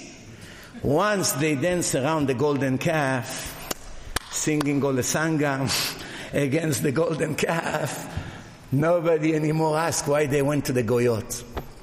Do you understand? That's what the Gemara says. It's not my idea. The Gemara says the whole concept of making the golden calf was, leave us alone. We're not so religious with God anymore. We don't want these 3 gods. We want to be modern Orthodox, conservative, reform. We want to drive to the synagogue with a car, but the Torah says it's a death penalty. Come on, don't be fanatic. We come to pray.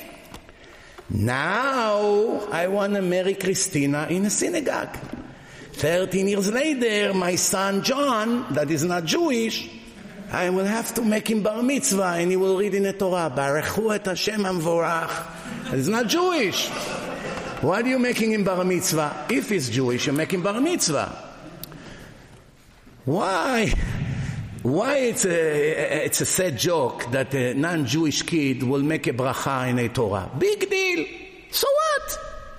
Well, it could be goyim that loves Hashem. There's a lot, I know thousands of righteous goyim. Thousands. And by the way, you should know, righteous goy is much better than a wicked Jew. There's no discrimination. A goy that keeps the 7 laws of Noach and is a decent person, not a racist, believes in one God, not an idol worshipper, not some Christian idol worshipper, is definitely better than a Jew that is Mechalel Shabbat. Should know it. He goes to heaven when he dies. He goes to heaven when he dies. And a Jew that is not Shomer Shabbat has no share to the world to come. Because it's written 12 times in the Torah, v'nichreta nefesh ha'im Yisrael. God declared in the Torah that He will cut that soul permanently from the Jewish nation in the afterlife. It's clear verses. Nobody can modify the Torah. And the Torah said they are righteous Gentiles. One of them was even a prophet, Eov. You heard about Job? Job wasn't Jewish. He was one of the most righteous people in history. He wasn't Jewish. No discrimination. We have to look at people not if they're Jewish or not, if they're righteous or wicked. That's how you have to examine people. You know, in America, they don't like to be judgmental. Rabbi, you're too judgmental. We live in the 21st century. You can't be judgmental. The days of Chazal are over. You have to keep up with the society. Let me ask you a question. According to the Torah, there are 3 options. 1, you must be judgmental every second of your life. 2, you're not allowed to be judgmental ever. 3,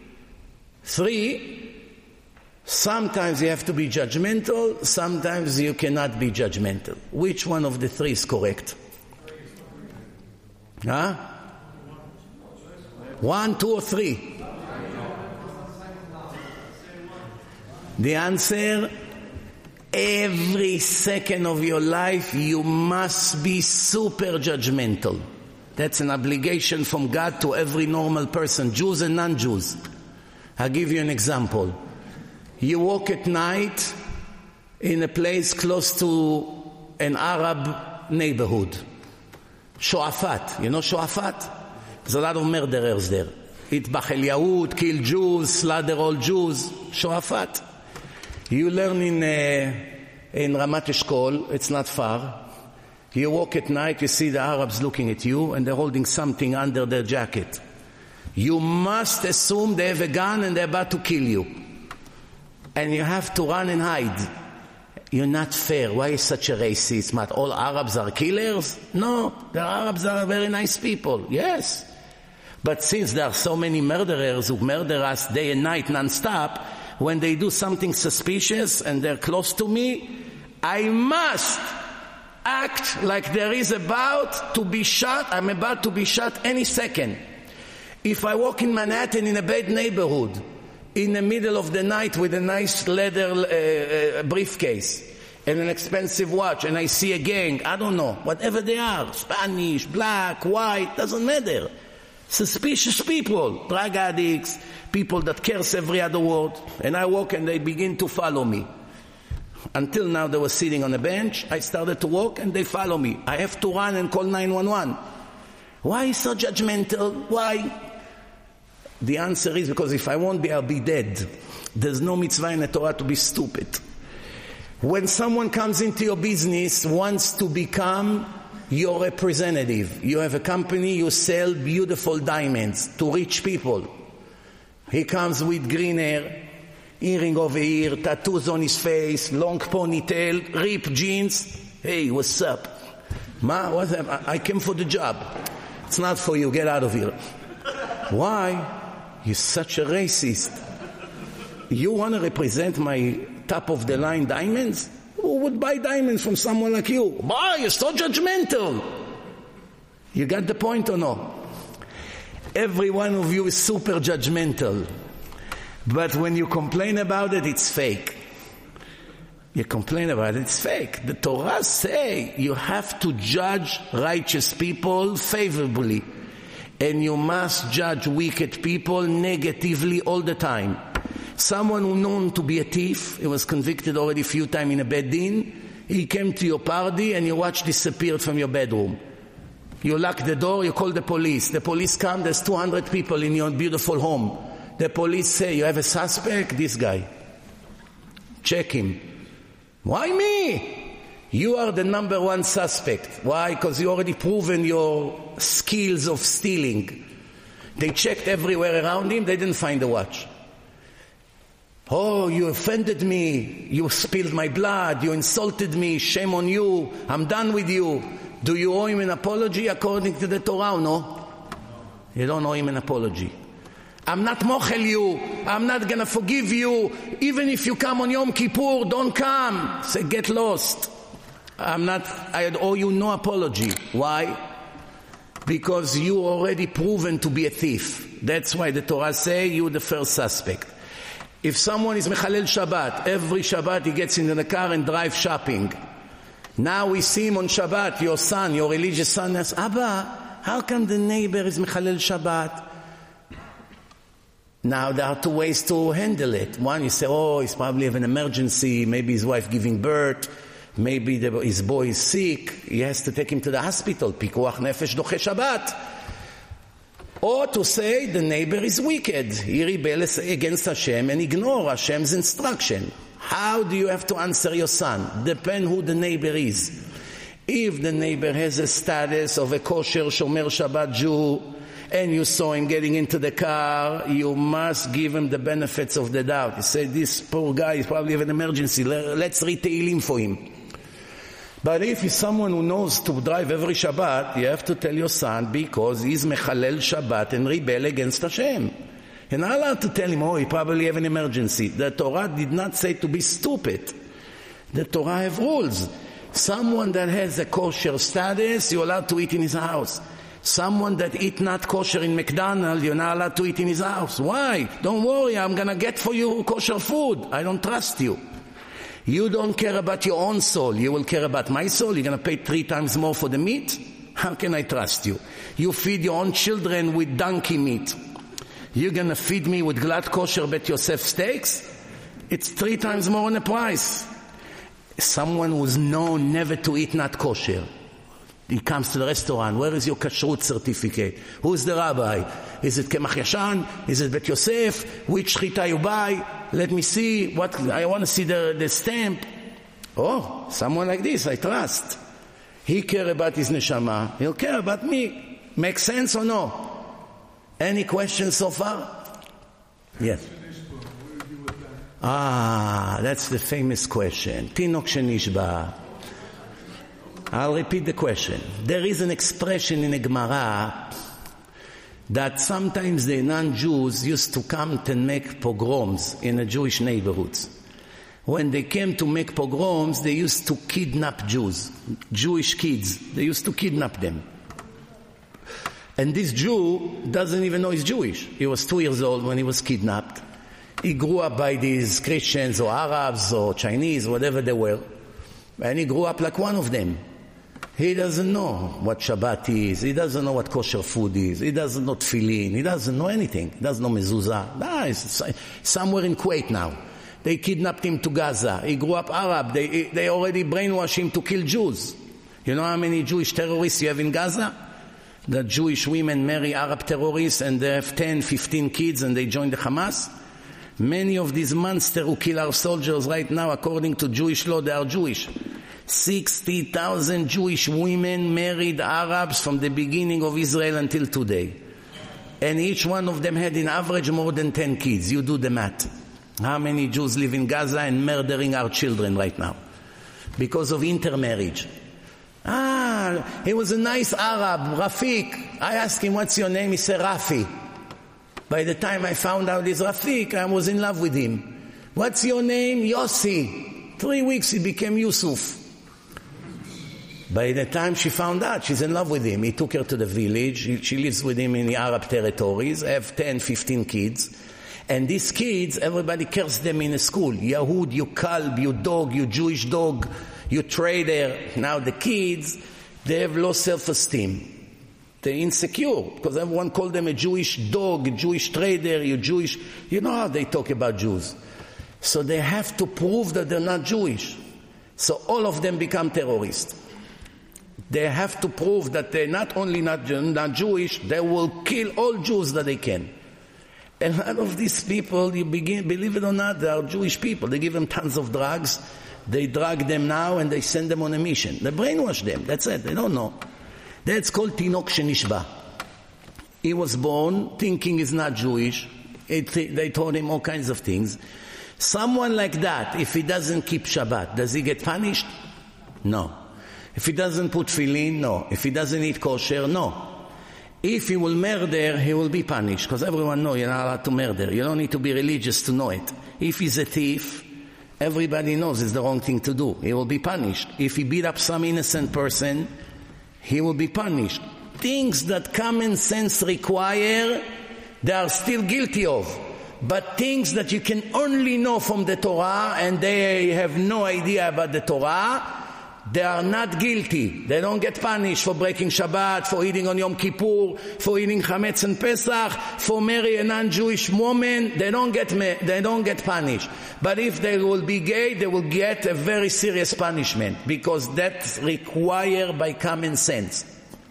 And when the guy asked me, I don't like how I say, I'm not talking what I think. I only say what the Torah say.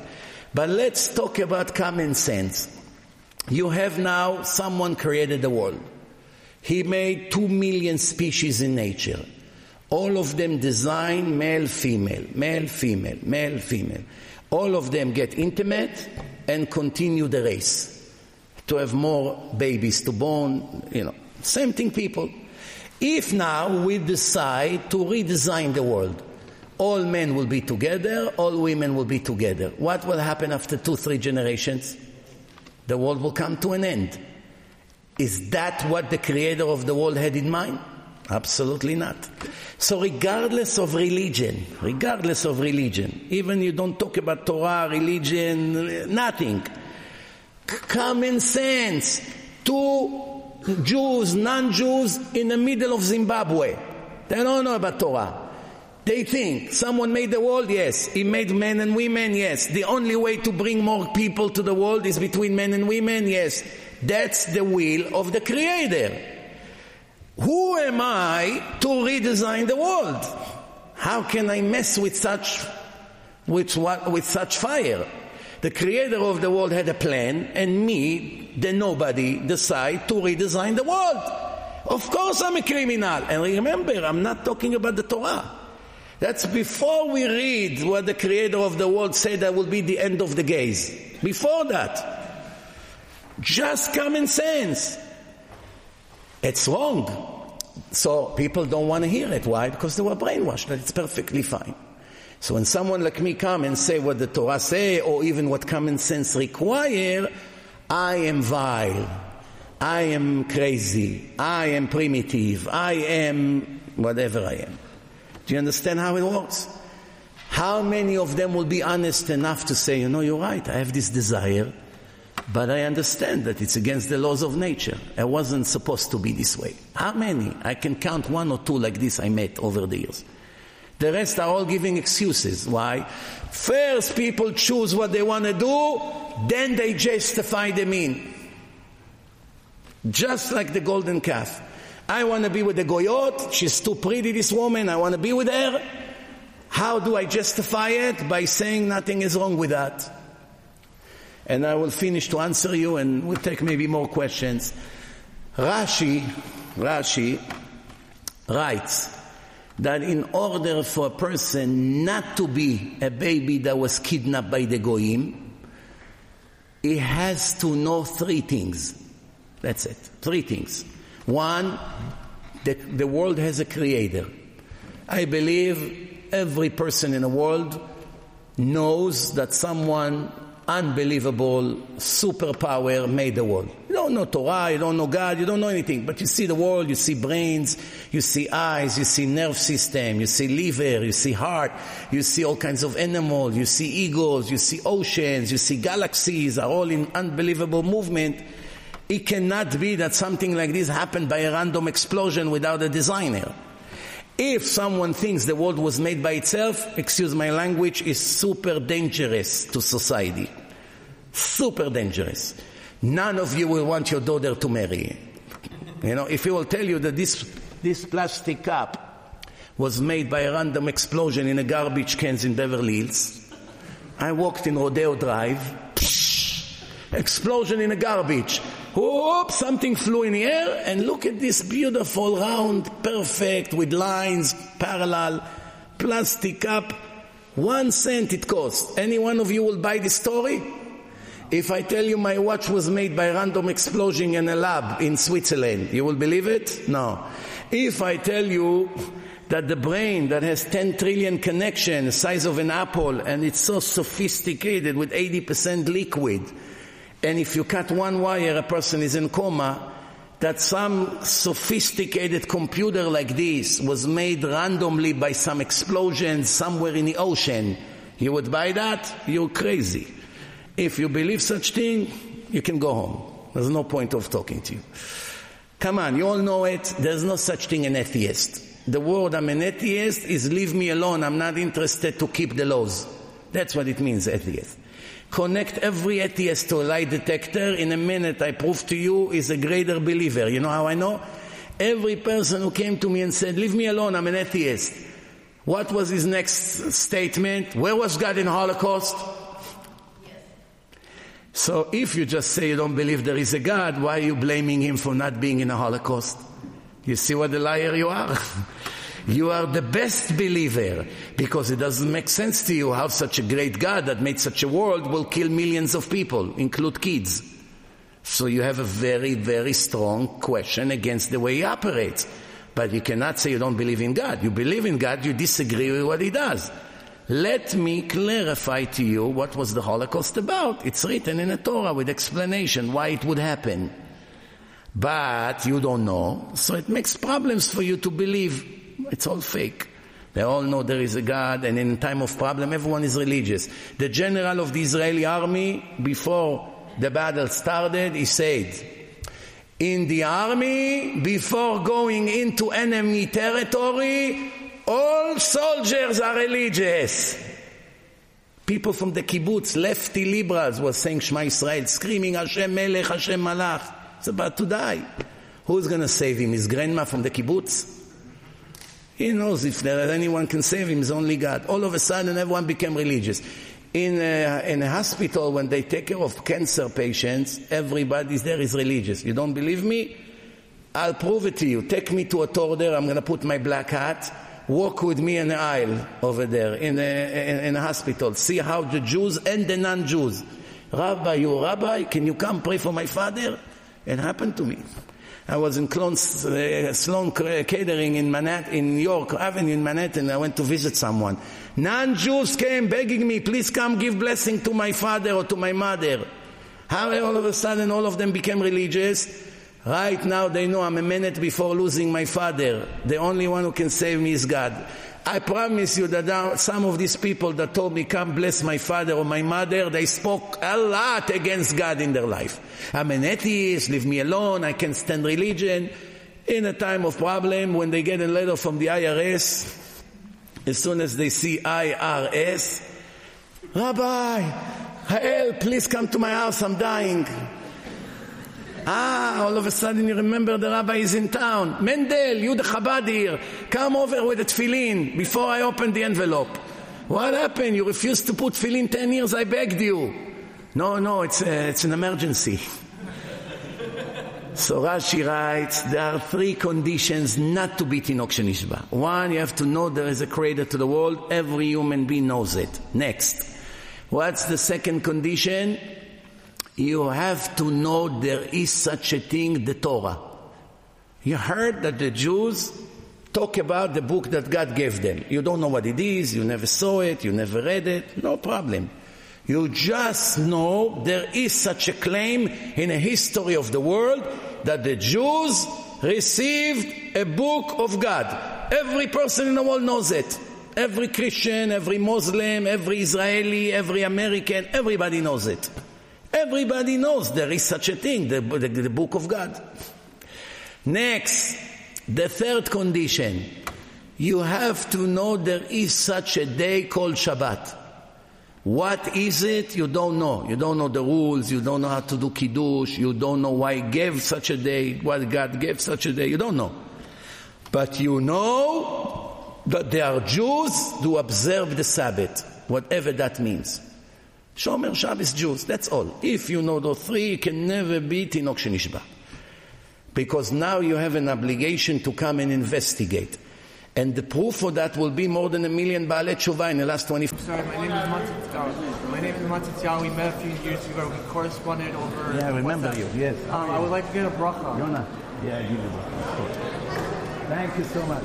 Bracha and tzlacha. Hashem will bless you and be successful in everything you do. Amen. And be righteous. Amen. Thank you. I watch your shiurim every week. Thank you, Mother. From start to finish. Bracha v'atzlacha. Amen. Thank you, Rabbi.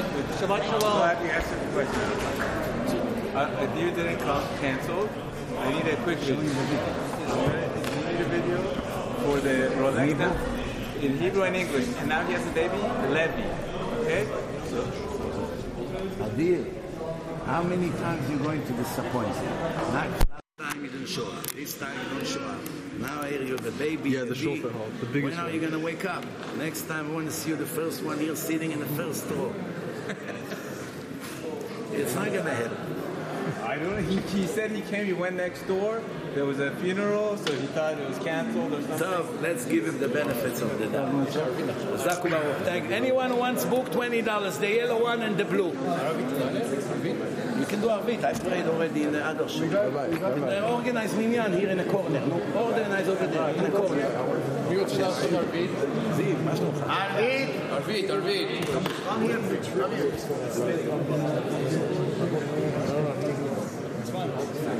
First you have to show them, you give them books like these, you make them watch Torah and science, you attack them about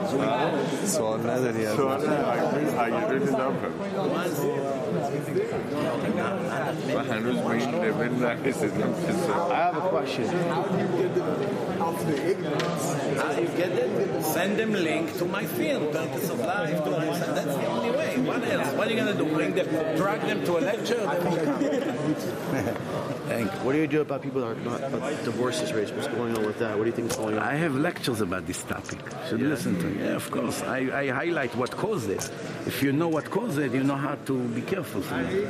If you don't know what caused What's it... the number one common issue why people get divorced? You say 70%? Social media. Number one killer for marriage, social media. Men or women? Facebook, cheating, laughing, sending hearts. Men and women. Thank you, Rabbi. How are you? All right, can I take a picture? How are you? Amen. Finally. Amen. Any news from the girl from Amen.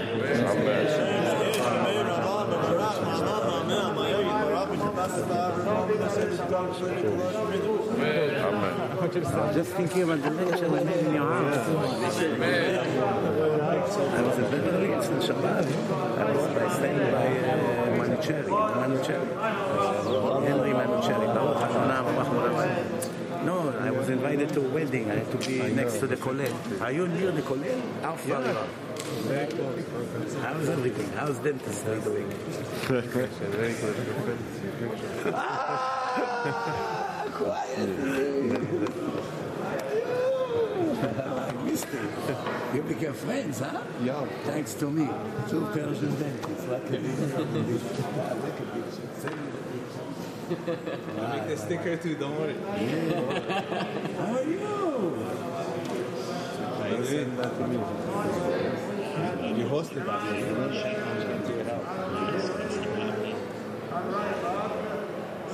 How are you? Good to see you. You know, you called me, but I was in a first lecture. How you been? Stay in touch. I will take care of the convention.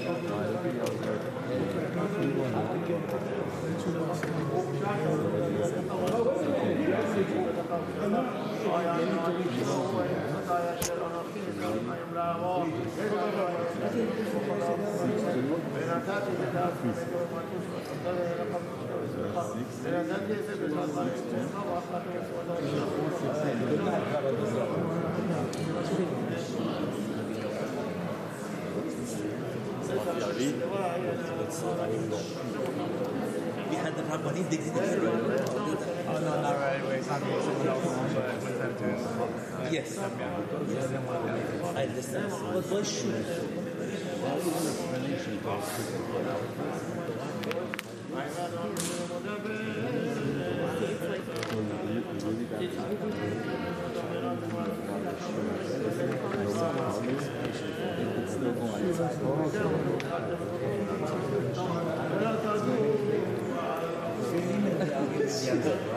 Thank you. Yes, yes.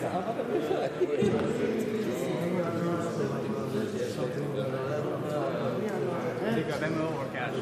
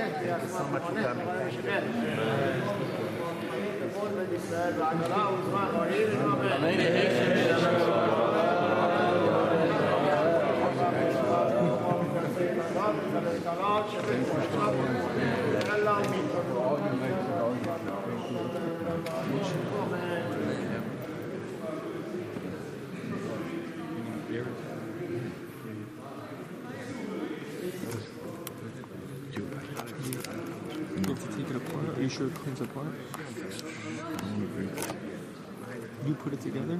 No, Erin did. She did? I'll send you later a video for the funny. You have the chip? But I have to return it to you? Or I can keep it? The chip? Yeah. The chip, of course. No, the memory card. Yeah, the memory Give card. it to me. I don't know how to get it. No problem. Baruch Hashem, you tzaddik. But where is the card? 1 second. I'm getting the phone call. 1 second. Yes. No, what is it? Okay, fine. Fine.